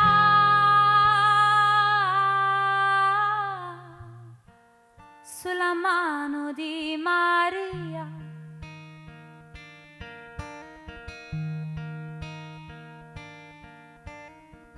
E gli anni son passati, tutti gli anni insieme. E di suoi occhi ormai non vedo più. Disse ancora la mia donna, sei tu. E poi fu solo in mezzo al blu. E poi fu solo in mezzo al blu. Vengo da te Maria, vengo da te Maria, vengo da te Maria, vengo da te Maria, vengo da te Maria, vengo da te Maria, vengo da te Maria. Poi fu solo in mezzo al blu. Che meraviglia, Mamma ragazzi. mia, grazie Erika. A voi, grazie. L'incanto proprio. L'incanto sì, è grande pezzo, è interpretato veramente con grandissima esatto. intensità. Come, Grazie, come grazie dicono dal veramente. pubblico magistralmente. Magistralmente, tu percepisci, carpisci il commento del pubblico? Ah, Sempre sì. connessa la parlangeli, ragazzi. Magistralmente. Io ho 1000 orecchie. 1000 orecchie. Senti Erika, visto che parlavamo di live, la cosa più imbarazzante che ti è successa... dai, aspetta, te la faccio. Si apre Facciamo- l'angolo dell'aneddotica. Questa. Aneddotica, sì, mi piace un sacco a me farmi fatti vostri. Secondo me Erika ne ha di aneddoti che levati. Cioè, Guarda, puoi scegliere tra il più brutto e il più bello. Ti lascio questa scelta perché poi sarebbe No, il cattivo. più bello non si può. Non si Ma manco il più brutto, perché c'è tutta una vasta gamma di colori, di sfumature. Aspetta, guardo Peppe se c'è. Peppe è una cosa. Ma una volta. ah, ma Peppe è il povero fonico che si sorbisce Sì, la preproduzione. sì, Dov'è? Fatemelo vedere. Alziamo Peppe, le alza mani. un ditino, Peppe Peppe. Là giù, sta a sul sinistra, divano. sul Ok, divano. è giusto per avere compassione per te. Allora, Ti voglio bene, aspetta, Peppe. perché c'è tutta l'aneddotica riguardante i tour, che però non riguarda lo spettacolo. Ah, Se vogliamo beh, anche, circoscrivere certo. allo spettacolo. Beh, sarebbe No. interessante anche. Una volta però, una no? signora ha alzato la mano durante il concerto. No, bellissimo. Io. Signor, dimmi. Che detto? Signor Dimmi. Prego, Sì, signora. e mi ha chiesto, ma tutta questa voce, cioè, da dove viene? Dalla trachea. Da dov'eri? Ero a Lecco. Ah, l'ecco. Sì, mi ha chiesto, viene dalla trachea? Ho detto, signora, sinceramente non lo so. Non me lo sono mai chiesto. No, credo dall'esofago. Ah, dall'esofago. Vabbè, il Dall'esofago. reflusso.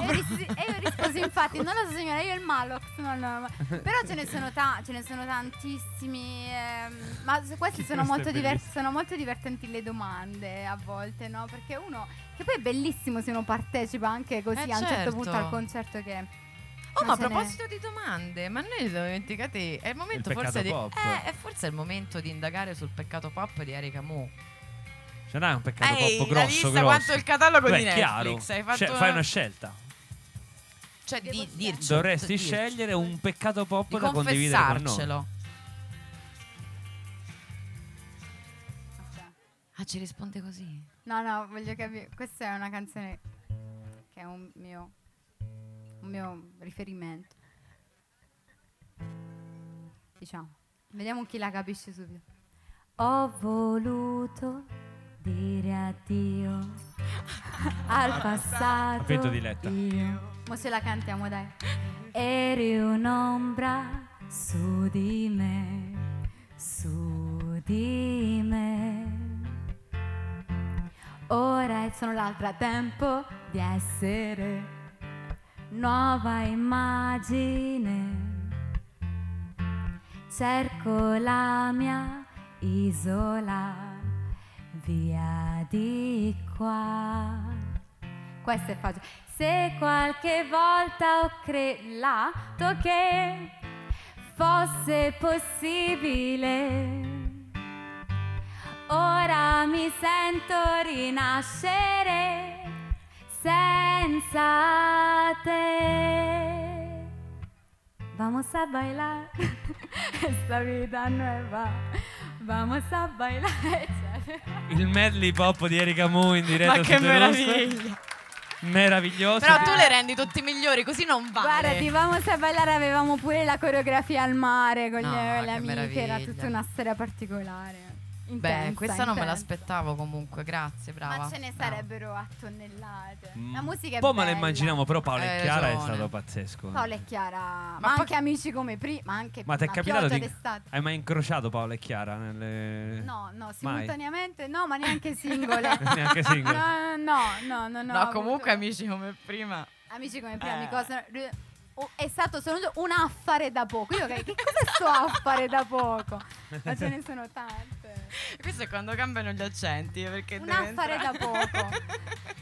Ma io penso che pensavo persino che nella canzone di Gino Paoli quando ero bambina c'era una vecchia soffitta, e soffitta era l'aggettivo di vecchia, no? Allora c'era sta vecchietta soffitta vicino al mare.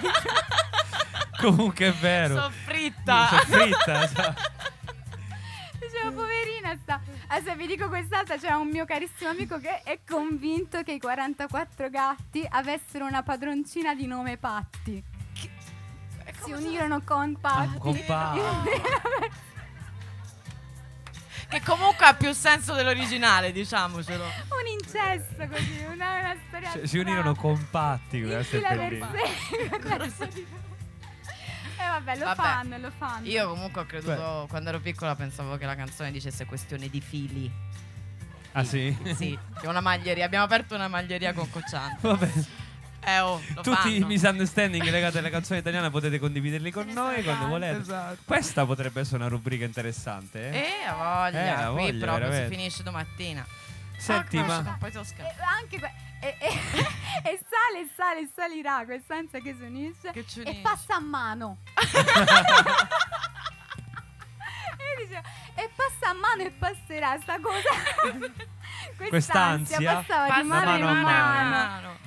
Ma io scusate, l'ho capito in tour a Caserta 2 mesi fa, che era e passa a mano non passerà. No, ma alcune cose di queste lo le so. scopri da grande, e manco tutte. Vabbè. Non so se è merito degli autori o demerito, chissà. No, è merito. demerito della Ma nostro forse cervello. è gli credo. autorini. È gli autorini. Esatto, sì, esatto. Più autorini, ragazzi. Più autorini, ci Gli servono autorini per autorini. tutti. Bene. Senti, Erika. vabbè, l'ultimo pezzo. Io ti chiederei se ti va di giusto avere una piccola anticipazione su quello che arriverà, non musicale, però che ne so, qual è stato il contesto creativo dentro il quale tu hai scritto i pezzi del nuovo album. Allora, Aprici una piccola è difficile finestrella. perché quando le cose sono in itinere non è che le guardi, no? Con lucidità. I dischi li capisci molto dopo che li hai pubblicati, eccetera. Però l'hai già scritto. Però l'ho scritto, sì. È quello che... Beh, il contesto è che io venivo fuori da... ho scritto il disco precedente, Tienimi il posto, con uno stato emotivo, venivo da un lutto, venivo da una serie di separazioni molto importanti nella mia vita, professionali e personali, e tante, cioè, però mentre io facevo Tienimi il posto queste cose accadevano, quindi era un disco, è un disco molto dentro una serie di dolori, di distacchi. E poi è successo che è cominciata la vita di nuovo, no? Quindi questo disco nuovo racconterà questo, racconterà come io ho guardato queste cose a distanza di tempo. E sono stati degli anni in cui mi è successo tanto nella mia piccola vita. Io ho cambiato città, quindi sono venuta a vivere qui a Roma, sono circondata, ho surrogato la mia famiglia con un branco di bestie che sono i miei amici, che sono diventati la mia famiglia. In questo disco loro ci sono tantissimo, ci sono proprio i racconti di una vita più generazionale, se vuoi, rispetto a quello che ho fatto finora. E poi mi hanno investita, ho fatto un sacco di cose belle. Ma quindi più una scrittura, un'operazione chirurgica. più una scrittura di rielaborazione o di emancipazione? Ma Queste sono le parentesi marzulliane. no, perché in realtà non credo siano due cose che vadano così tanto, no, forse in conflitto fra di loro. Cioè, rielaborare ed emanciparsi, perché dovrebbero essere due cose diverse, no? Cioè, tutto quello che noi scriviamo è rielaborazione in qualche modo. Quindi è tutto quello che scriviamo in qualche modo ci libera sempre di più, quindi è un percorso. Io ogni volta che faccio un disco dico e mo sono veramente libera, e quello dopo no, ma adesso sono veramente libera. Quindi la ricerca è quella, cercare di liberarsi sempre di più. Grazie. Bello, grazie. Con che ci fai ascoltare? Ultimo brano in scaletta. Faccio ascoltare una canzone che alla fine la faccio sempre. Sì, Sì. Grazie di cuore. Grazie A te, Erika.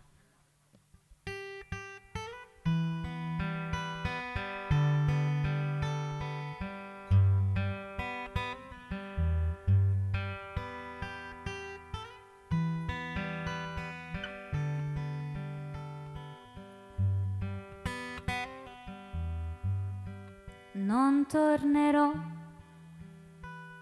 mai più sulle orme, scarpe nel fango non mi fanno correre. Non tornerò mai più sulle orme, me le ricordo già bene così. Mi perdo sempre, ma so sempre da che parte il mare. Mi perdo sempre, ma so sempre da che parte è il mare. Arrivare là,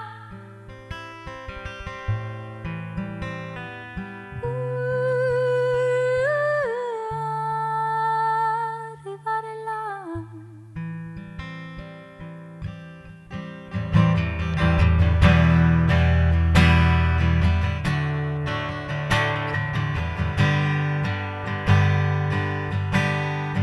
Non tutti i passi lasciano impronte e mi perdo sempre, ma so sempre da che parte il mare. Mi perdo sempre, ma so sempre da che parte il mare.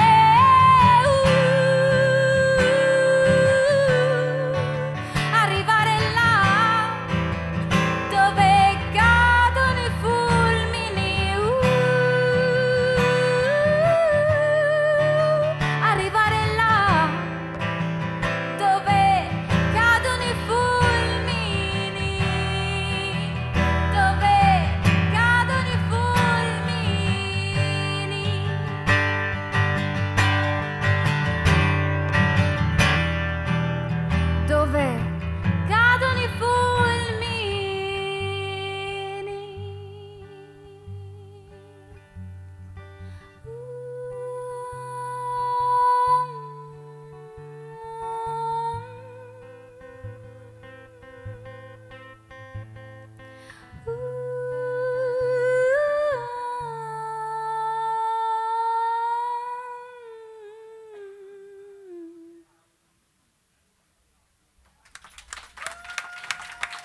Chissà tutta questa voce da dove arriva.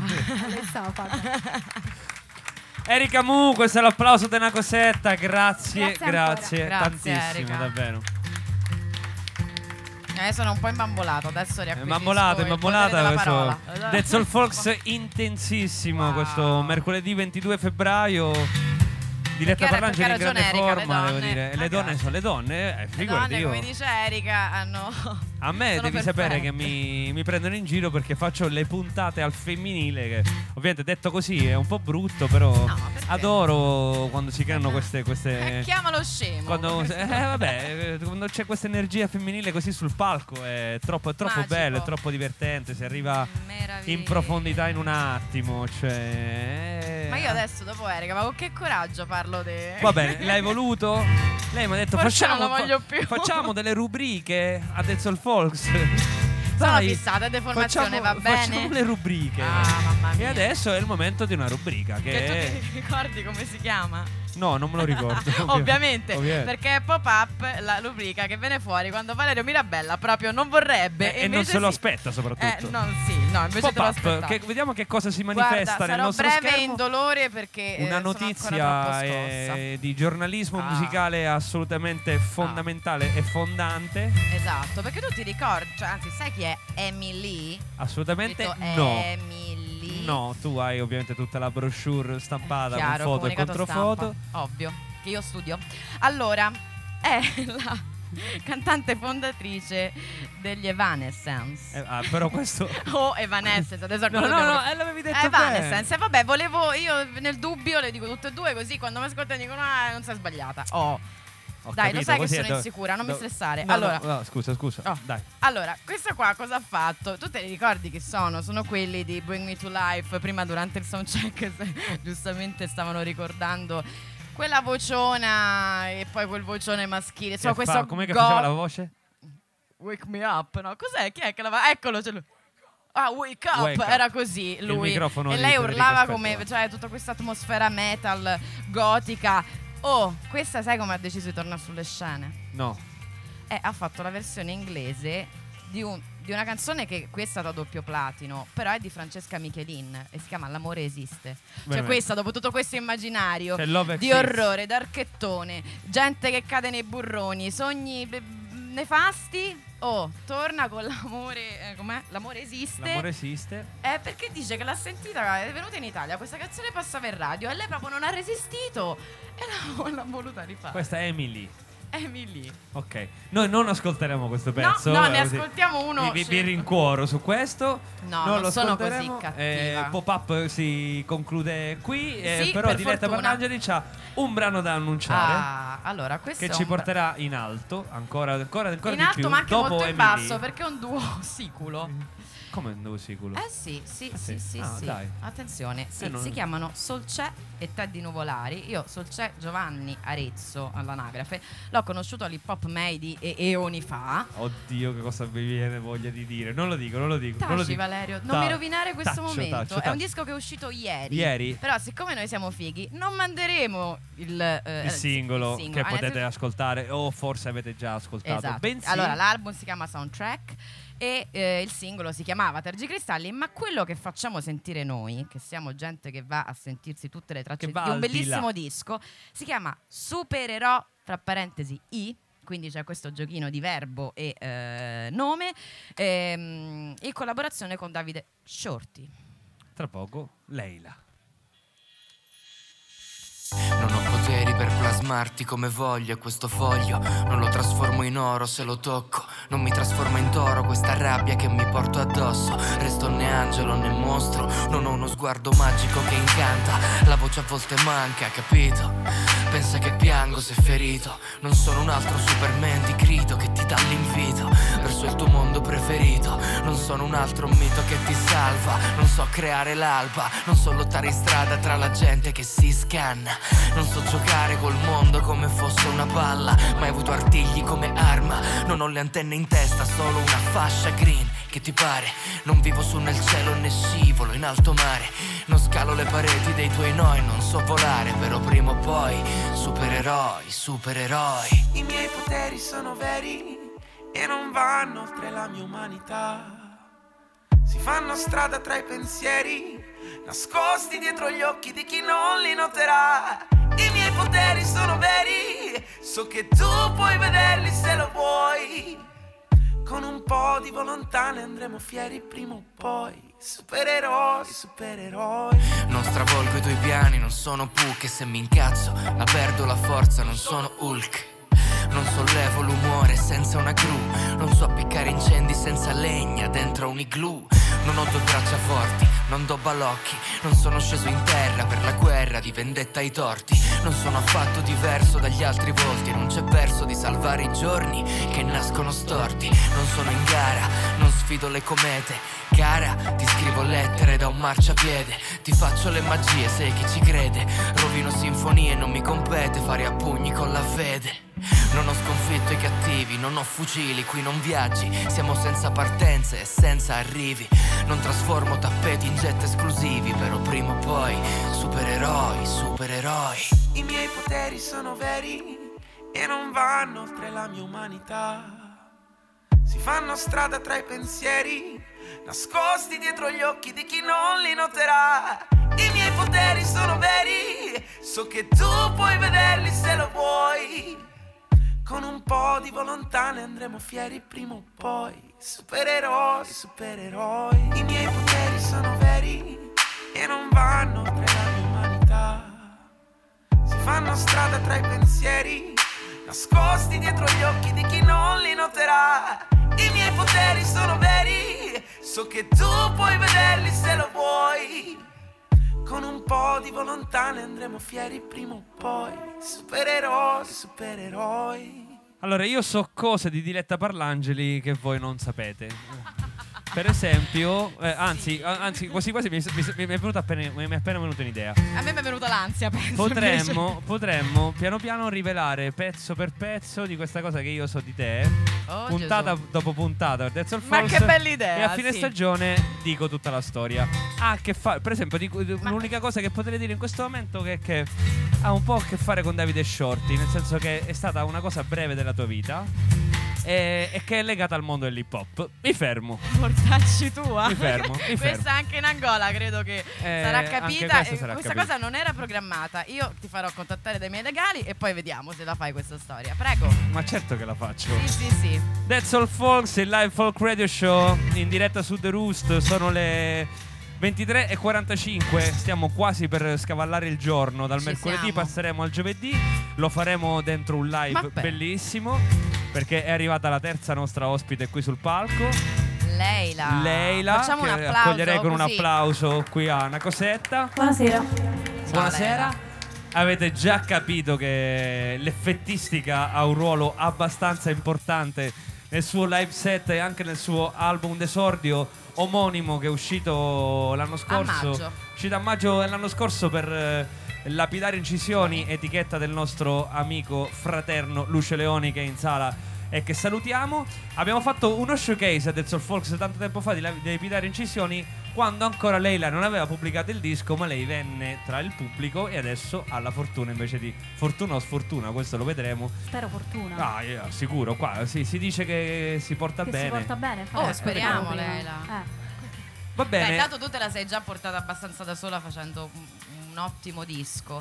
Ottimo Fatto- disco, è bravo. verissimo, è verissimo. Vero? Sì, Io poi sì. sono andata al Quirinetta a vederla. Oh, tutti quanti che mi parlano di questo live al Curinetta di presentazione del disco di Leila, no, sì.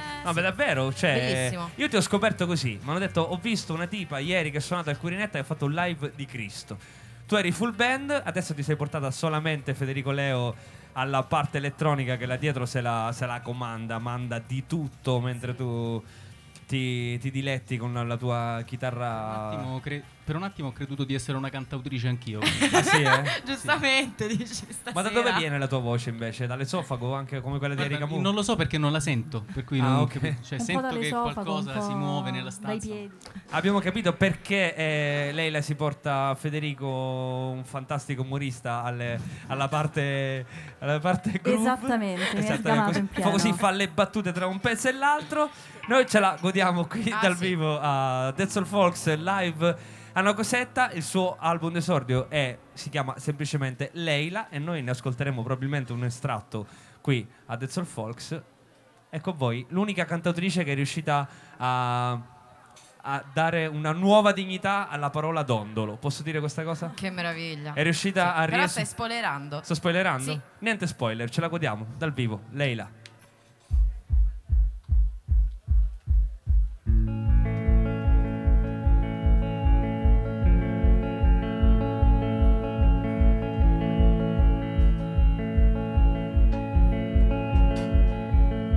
Sara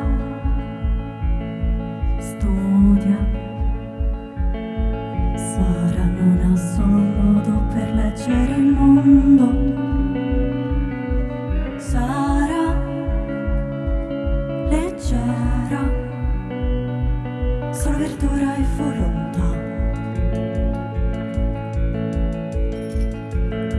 Sara, che bella scoperta, la vita sulla terra abbaglia, conquista, anche se lascia cadere,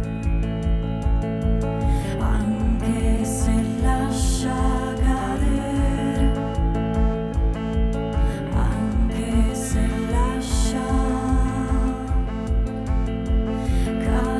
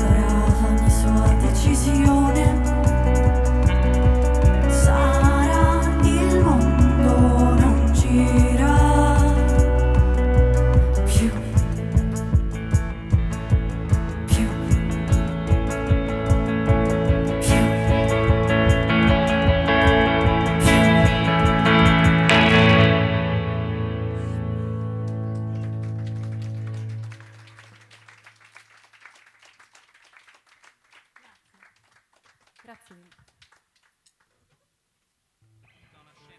Una scena perché io devo schiacciare i tasti, cose. No, tu devi fare le noi battute possiamo, tra un pezzo guarda, e noi l'altro. siamo... Però se devo schiacciare i tasti non posso fare le battute. Ditemi quello che devo fare. Potresti assegnare le battute ai tasti. abbiamo un altro simpatico umorista. Come vedi siete in due. Mentre schiaccio i tasti potrei raccontarvi del prossimo pezzo che si chiama Dondolo. Così lo spoiler. Adesso puoi spoilerare. Esatto, che è diciamo il primo singolo che è stato messo in rete e niente, di cui è uscito anche un video. Noi lo abbiamo riarrangiato a modo nostro, nel senso che è leggermente diverso rispetto a quello del disco. Bene, sono curiosa. Sì. Ci sei? Ok. Niente battute, però si è preparato, ragazzi.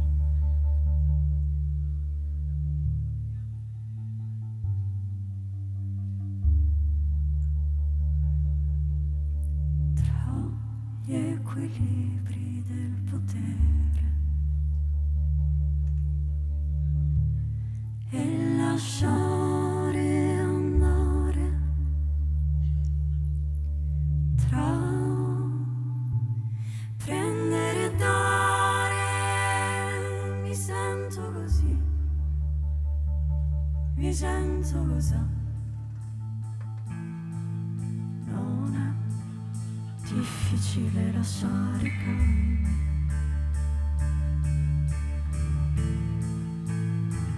E indifferenti, mentre tutti fanno rumore, mentre tutti fanno rumore, mentre tutti fanno rumore.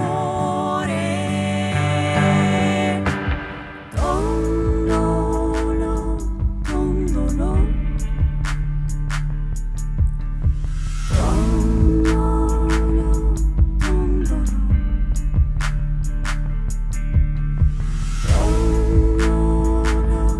dondolo, dondolo,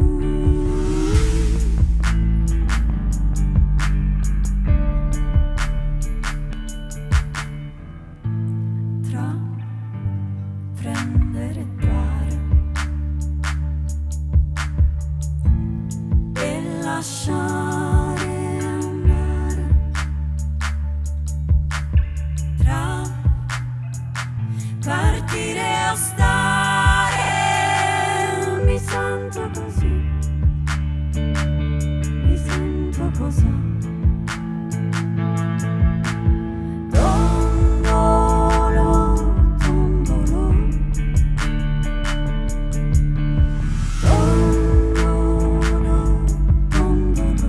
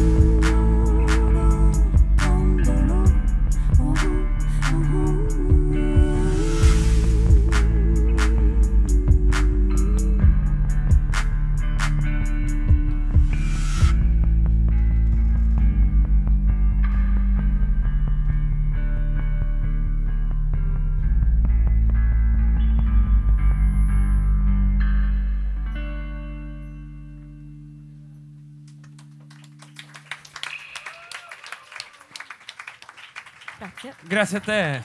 Però cambiata parecchio. Cambiato parecchio, sì. Beh, gran bella versione ci sei Mamma venuta a mia. regalare qua di Dondolo del Soul Folks, eh? Bene, sono contenta. Tra l'altro se che vi è Pigneto piaciuta. sembrava di essere al nord Europa. Sì, assolutamente. Molta Islanda. Beh, Ce quelle n'è sono di Islanda nelle tue influenze corde. importanti, sì. Senti, prima delle influenze, a me mi interesserebbe molto capire veramente questa metafora del dondolo, dove ti è venuta. Chissà se ha una sua dimensione spazio-temporale questa visione del dondolo, o ci sei arrivata pensandoci un po'? Ci sono arrivata pedalando. Pedalando? Dai. Per rimanere Pratico in tema sul di... dondolo. Esatto. Aspetta. Guarda, era un pezzo molto più lungo, molto più complesso, molto più cantautorale nel classico utilizzo del termine. E poi piano piano, sfoltando di qua, sfoltando di là, sono arrivata a quell'immagine che comunque sia è sintesi e delinea tutto quello che c'è effettivamente da dire, senza andare poi a smarmellarsi di parole che a volte sono anche inutili. Bene, e con questo però ci ha chiuso ogni domanda. No, non volevo, no, parlavo della scherzando. sintesi. Okay. No, e invece mi sembra bellissimo che lei faccia una grande sintesi magari sotto l'aspetto delle liriche, dei testi, mentre non è sicuramente di sintesi il lavoro che fai sulla musica, anzi.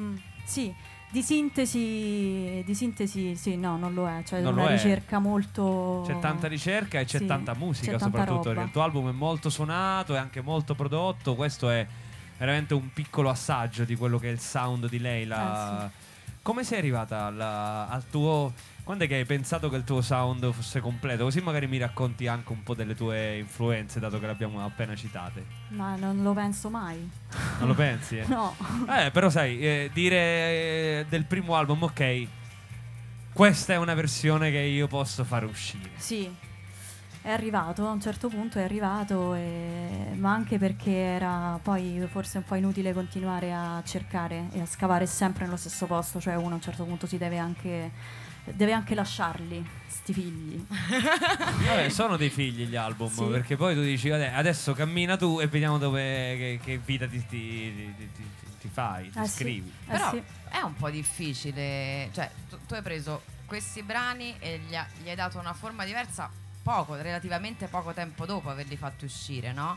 Per Sì. cui quanto è difficile staccarsi da quell'idea lì, o invece no? Guarda, per me è magari no. stato piuttosto semplice, perché in realtà era C'avevi più voglia di questo cambiare. il suono che Ok. cercavo, e che poi ovviamente per questioni di tempistiche è andato sviluppandosi In un'altra maniera. in un'altra forma, ma comunque è anche un po' il gioco, è un po' quello.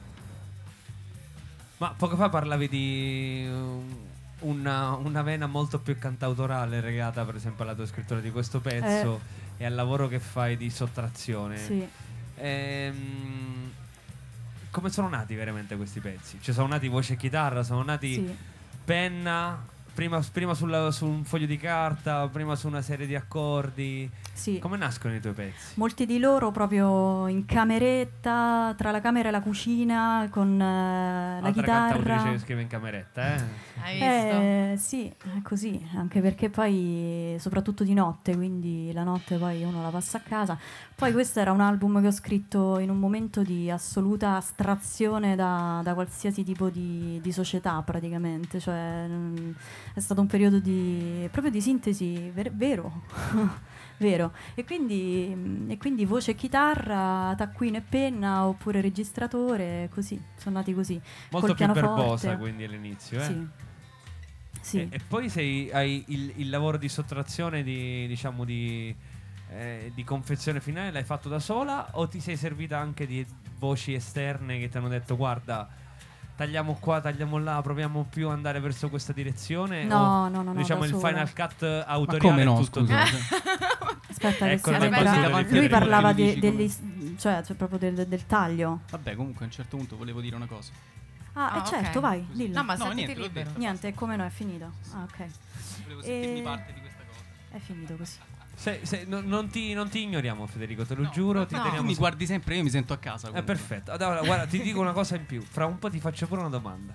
Stai tranquillo. Lo Ho dico una domanda pure. per te. Non è vero, la Sono dovrò già pensare. diventato però. tutto rosso. Va bene. Tu mentre arrossisci io chiacchiero Puoi un secondo con rispondere lei, con una se per te Adesso va puoi bene. fare tutto quello che vuoi. Ok, bellissimo.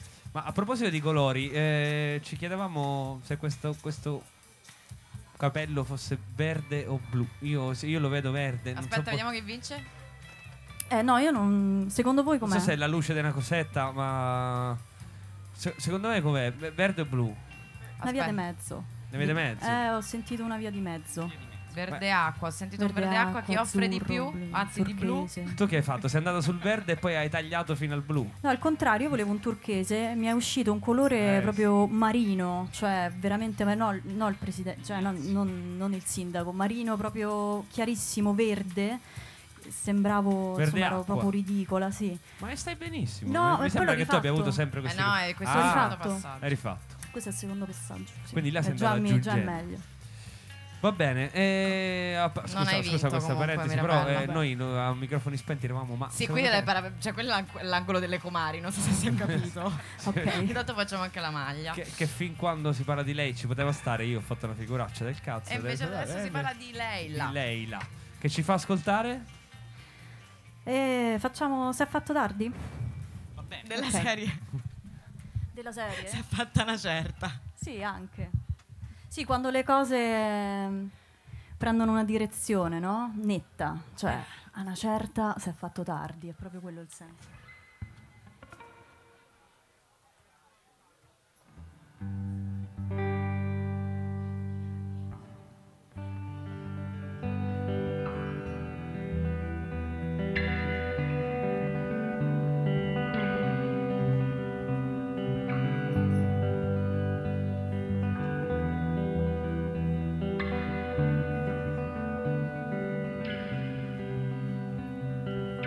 Se è fatto tardi è ora di tornare a casa e lascerò la mia scarpa di cristallo.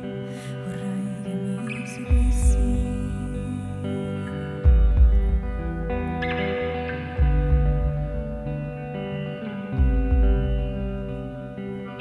Se è fatto tardi è ora di tornare a casa e lascerò molliche sulla strada. Vorrei che mi trovassi senza paura di perderti. Traccio linee di confine e se ti perderò non guardavamo essenzialmente nella stessa direzione.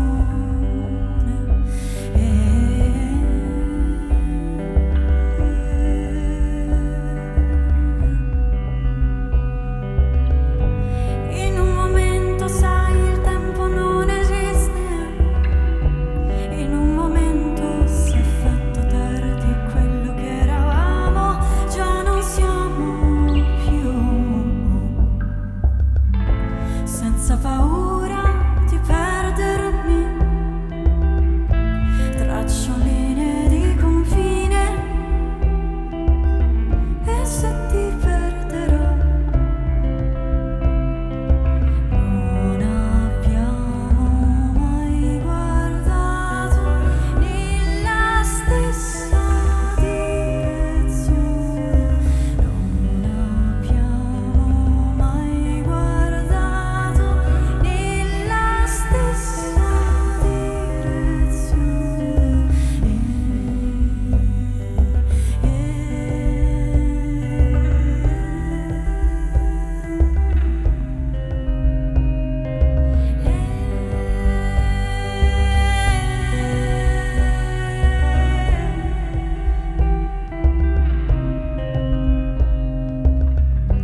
In un momento sai il tempo non esiste. In un momento si è fatto tardi e quello che eravamo già non siamo più. Senza paura di perderti, traccio linee di confine e se ti perderò non abbiamo mai guardato nella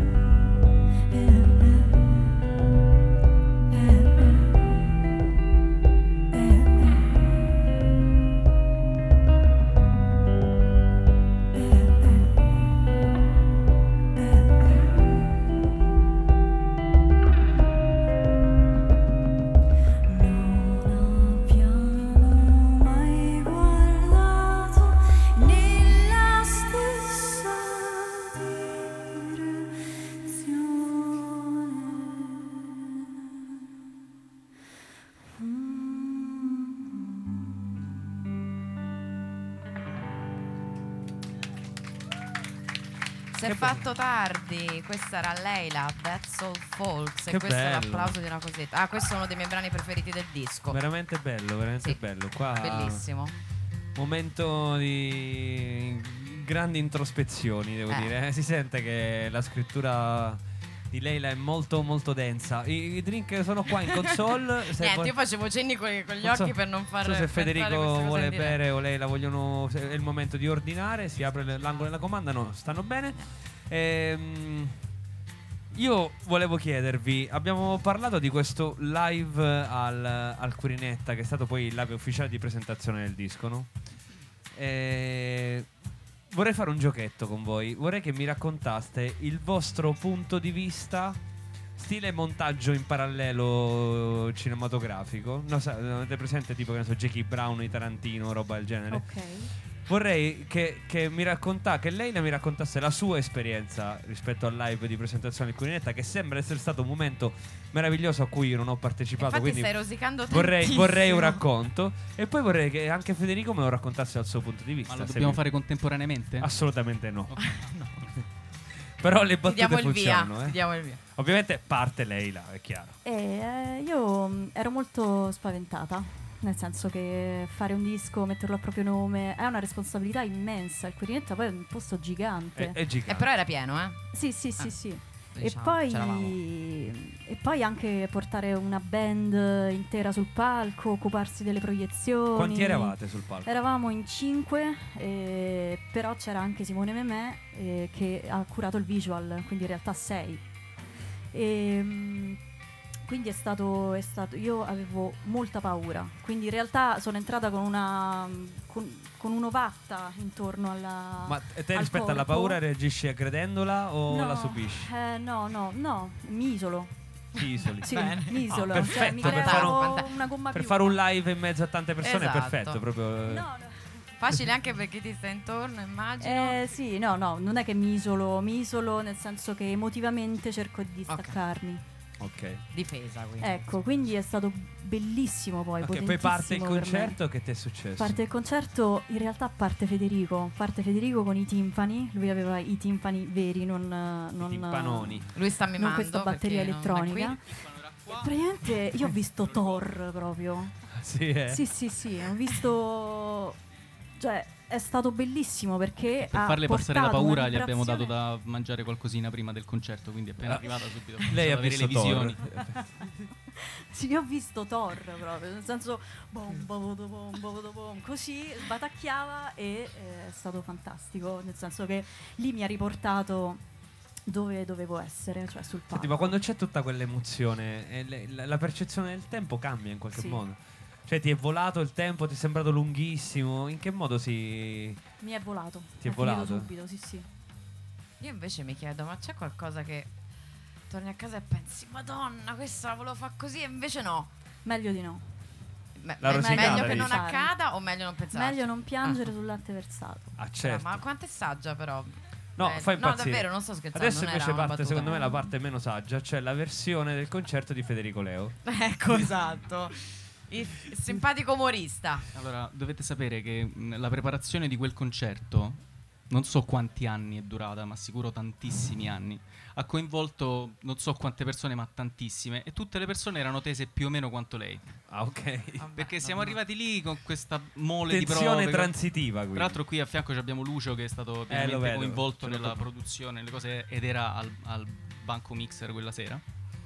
E quindi sostanzialmente noi sapevamo benissimo quello che dovevamo fare fino a una certa, perché poi non avevamo manco avuto il tempo di fare veramente le prove come volevamo. Ah. Alcune cose le avevamo arrangiate proprio, sì, vabbè, ok, non sappiamo come fare, la facciamo così. E quindi il Thor che lei ha visto era perché non avevamo avuto Beh, ti tempo di credo, provare infatti. l'intro. E quindi dice, vabbè, come la facciamo st'intro? Ci penso Improvvisiamo. io. Così. Come rovinarsi un concerto proprio così.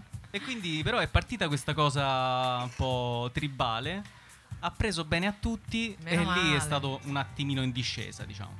Però ecco, è stata una cosa molto bella perché abbiamo voluto esordire col botto, perché noi volevamo dare un'idea di un concerto che non fosse soltanto un concerto, ma anche qualcosa a cui partecipare proprio, no? Per cui c'è stato Simone Memè che ci ha dato una grande mano, e che quando è possibile viene ancora con noi, è stato con noi al Wishlist l'ultima volta che abbiamo suonato a perché Roma. voi siete in tour, tra l'altro. Sì. Sì, esatto. Noi Tutta siamo in Italia? tour. E appena può Simone viene con noi. Siamo in tutta Italia, sì, stiamo promuovendo, siamo in fase di promozione, andremo presto in Puglia, insomma Sì, giù al sud, abbiamo nord, abbiamo un'altra insomma, quindicina sì, di date da qui di ad nuovo aprile, torneremo lì. E così. La Parlangela è presente Puglia. Ah, che sì. bello. Ma vabbè, Ah, che ma bello. guarda che ha parlato, capito? Almeno dici Trentino Alto Adige qua. Ok. Cioè, Che bello, no, che bello, non che bello. Ah, che bello. Che bella la Puglia. che bello. No, Beh. scusi. Senti, Tu a sei parte che io siciliano. già mi sto No, evitando lo di, sai qual è di il problema? correggerti Che la mi si- dizione mi si- di una cosetta Una ogni cosetta, volta. diciamo Quindi su. fossi in te. Il vero problema è che mi si è messo Lucio Leoni proprio davanti. Io cerco di non guardare, però poi diventa tutta una roba che mi fa ridere troppo. Quindi cerco di fare il serio. Non è colpa tua, è colpa mia. È sempre colpa tua, Valerio. Senti, ascoltare Federico e Leila che parlano comunque in live di presentazione si capisce che questa è una squadra, che c'è una vera band dietro questo progetto. Ad ascoltare il disco si capisce che si è anche molto lavorato sulla produzione. A proposito di Lucio, comunque ne parla tanto.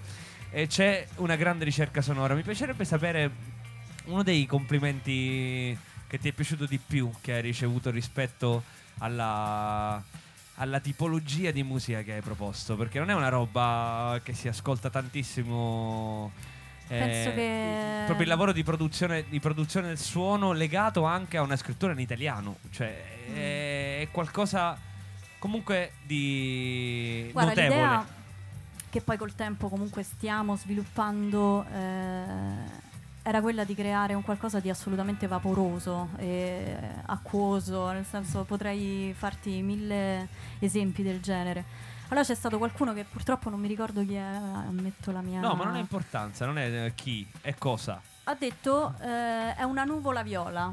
Ecco, la tua musica è una nuvola viola. A me è piaciuta molto Che bello. questa definizione. Anche se il viola ha della malinconia. Ma c'è. Beh, c'è un po', Secondo un bel po' me- di... No, certo, però se lei ha apprezzato il complimento immagino che significhi che si è riconosciuta anche in questa componente qui. Sì, Sì, sì, un po' sì, dai. Un po' sì.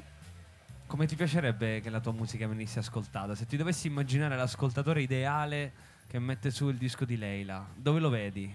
Il mio adesso... Il tuo ascoltatore ideale che prende non lo so, il forse disco in macchina. Mi in piace, macchina. sì, mi piace. Solo Mi piace o in l'idea. compagnia? Solo o in compagnia. Mi piace l'idea che uno si immerga in un disco, io lo faccio 1000 volte. Beh, diciamo che la macchina è uno dei macchina. posti più belli dove ascoltare Sì. i dischi, dove ascoltare la musica. I dischi più che la musica, proprio i dischi. Sì, Tu lo i metti dischi. su e lui ha quei 40 minuti, 35, 38, 42 al secondo di evoluzione ed è perfetto. Ma Tiri sui verso dove finestrini. però? Verso il dove? sole, verso sud. Verso sud, hai capito? Yeah, hai capito? Hai capito? Parte dal nord Leila, però poi camera a Bello. sud, come diceva il nostro amico Vinicio. Va bene, ultimo pezzo in scaletta, ragazzi. Veramente mi dispiace lasciare andare la musica di stasera che è stata stupenda. A te l'onere e l'onore di chiudere questa puntata di Dead Soul Folks. E se ti va, ci presenti pure il pezzo e magari ci racconti pure, che ne so, quando l'hai scritto. Qualche... Allora, questo per esempio è un brano che non sta nel disco, è nuovo e quindi Hai svelo visto? anche il fatto che sto scrivendo delle cose nuove Primo insieme a brano Federico, inedito della serata, Molto grande. bene. Senza averlo chiesto, grande. Con cui chiudi il Grazie. set. con cui Grazie. chiudo, esatto. Si chiama Che senso ha? E a proposito di malinconia richiama molto quel tipo di mood. Grazie molte. Grazie, Leila, Leila. voce Grazie a chitarra, voi. Federico Leo all'iPad. E alle battute. E alle battute, giusto.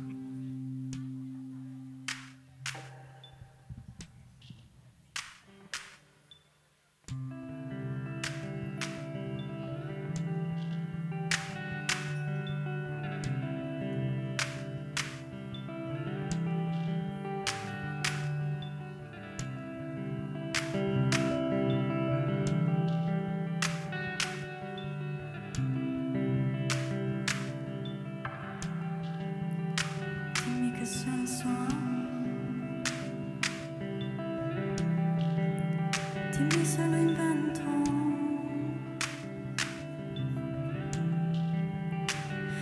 cielo su che vedo ogni mattina, se noi restiamo giù, dimmi qual è il senso, e tutto si fa qui.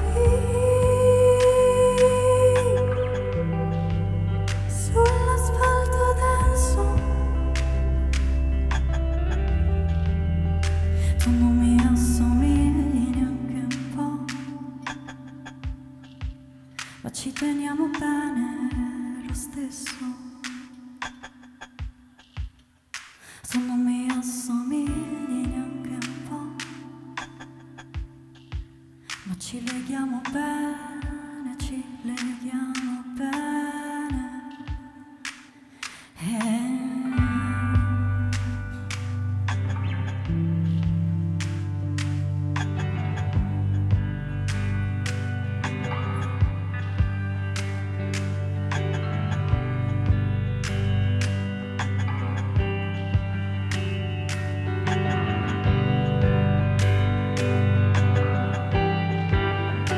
Di questo cielo su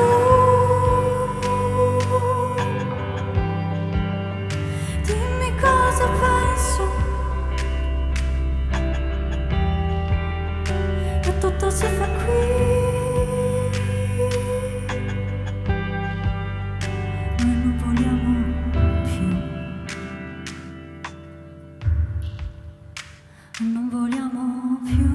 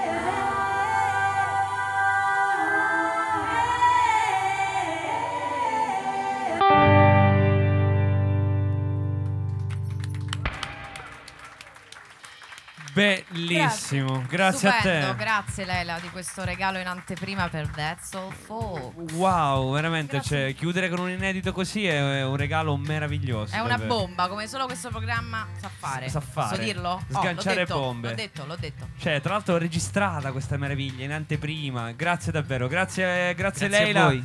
Grazie a Federico Federico. Leo, alla parte elettronica e al groove, ai tamburi del Curinetta che ci hanno fatto vedere i Tor. In bocca al mille a lupo. voi. Grazie.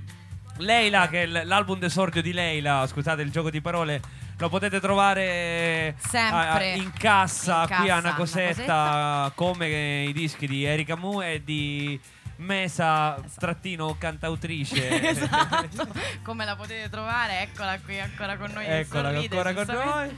Valerio, a me mollare questa puntata mi costa da morire, ma io perché adesso infatti rimaniamo c'è stata qua. una quantità di musica bella qua, stasera. senti, a me mi garba. Cioè, quanto suonano bene le donne, ragazzi. Cioè, ma ma veramente. facciamo un applauso Ma a tutte e quanto tre. suonano bene. Cioè, una roba pazzesca. Cioè, una grandissima musica stasera. Veramente grande musica. Abbiamo fatto una bella cosa. Abbiamo fatto una bella cosa. Dai, lei è diretta Parlangeli e Valerio, fa cose belle. E lui è Valerio Mirabella. Grazie. Ecco, lui fa cose strabelle. Grazie. Dead Soul Fox torna mercoledì prossimo, 1 marzo, in diretta dal volume, ma io sarò solo senza di te. E come ti sentirai? Mi sentirò Però così, c'è un po' orfano. C'è una persona che l'abbiamo salutato stasera a Firenze. Il Neri. Il Neri. Ragazzi, salutiamo il ciao Neri. il Neri. C'è il Neri, mentre qui a Una Cosetta, in compagnia di Diretta Parlangeli, torna l'8 marzo con 3 maschietti. Torniamo a fare le cose. Che dobbiamo fare? Le cose folk. Siete un po' Però 3 raccollo, maschietti però. pazzeschi. Il primo si chiama Massaroni Pianoforti. Secondo album attesissimo, molto bello, è appena uscito. Momo. Viene dal nord, viene da Milano e si ferma qui a Una Cosetta a Dead Soul Fox per presentarci l'ultimo album. E poi invece dalla Sicilia, da quella meraviglia di terra, Sicilia, esatto. arriva Sergio Bircock. 800A Records, esatto, della nostra, del dei cuore nostri amici pulsante Fabio di Rizzi. Palermo. Sì, e io amo Palermo, anche se sono dalla sponda giusta. Lo so, la sponda per questo mi sbagliata diverto, la apprezzo. E poi si è aggiunto Last Minute, perché è uscito l'evento. Diamo questa anteprima. Diamo l'anteprima, che arriva The Castaway, che è un progetto romano che sta riscuotendo tantissimo successo qui in capitale. Pare che abbia fatto anche lui il live di presentazione al Wishlist pochi giorni fa, dove sono arrivati gli ospiti. Tra gli ospiti c'erano, non lo so, Luca Carocci, Rongo New, della roba, tutti. È una grande festa. E non ce la fanno altro noi che parlarmi di The Castaway. Noi ce lo godiamo qui dal vivo a Una Cosetta. Che meraviglia. L'8 marzo mi raccomando. L'8 marzo ovviamente benissimo. festa delle donne, tutti e infatti maschi. 3 maschi mi sembra molto coerente. Ma ci sono io che valgo. Tu vali per tutti. Che occupo spazio per abbastanza. Mark De Marco dal bene. Canada torna con un album nuovo di Old Dog.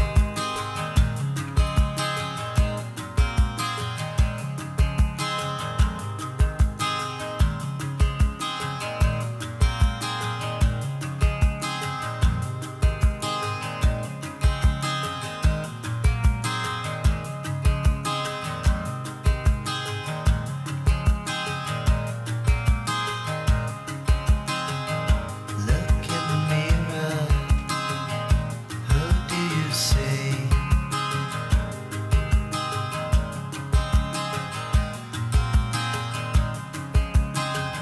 Someone familiar, but surely not me.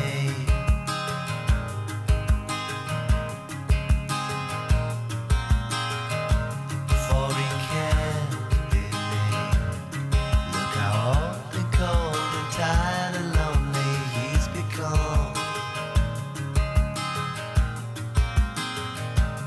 Not until you see there's a price tag hanging off of having all that fun.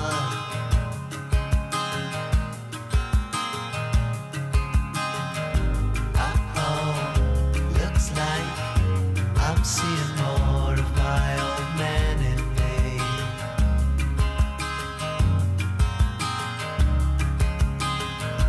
Oh no, looks like I'm seeing more of my old man in me.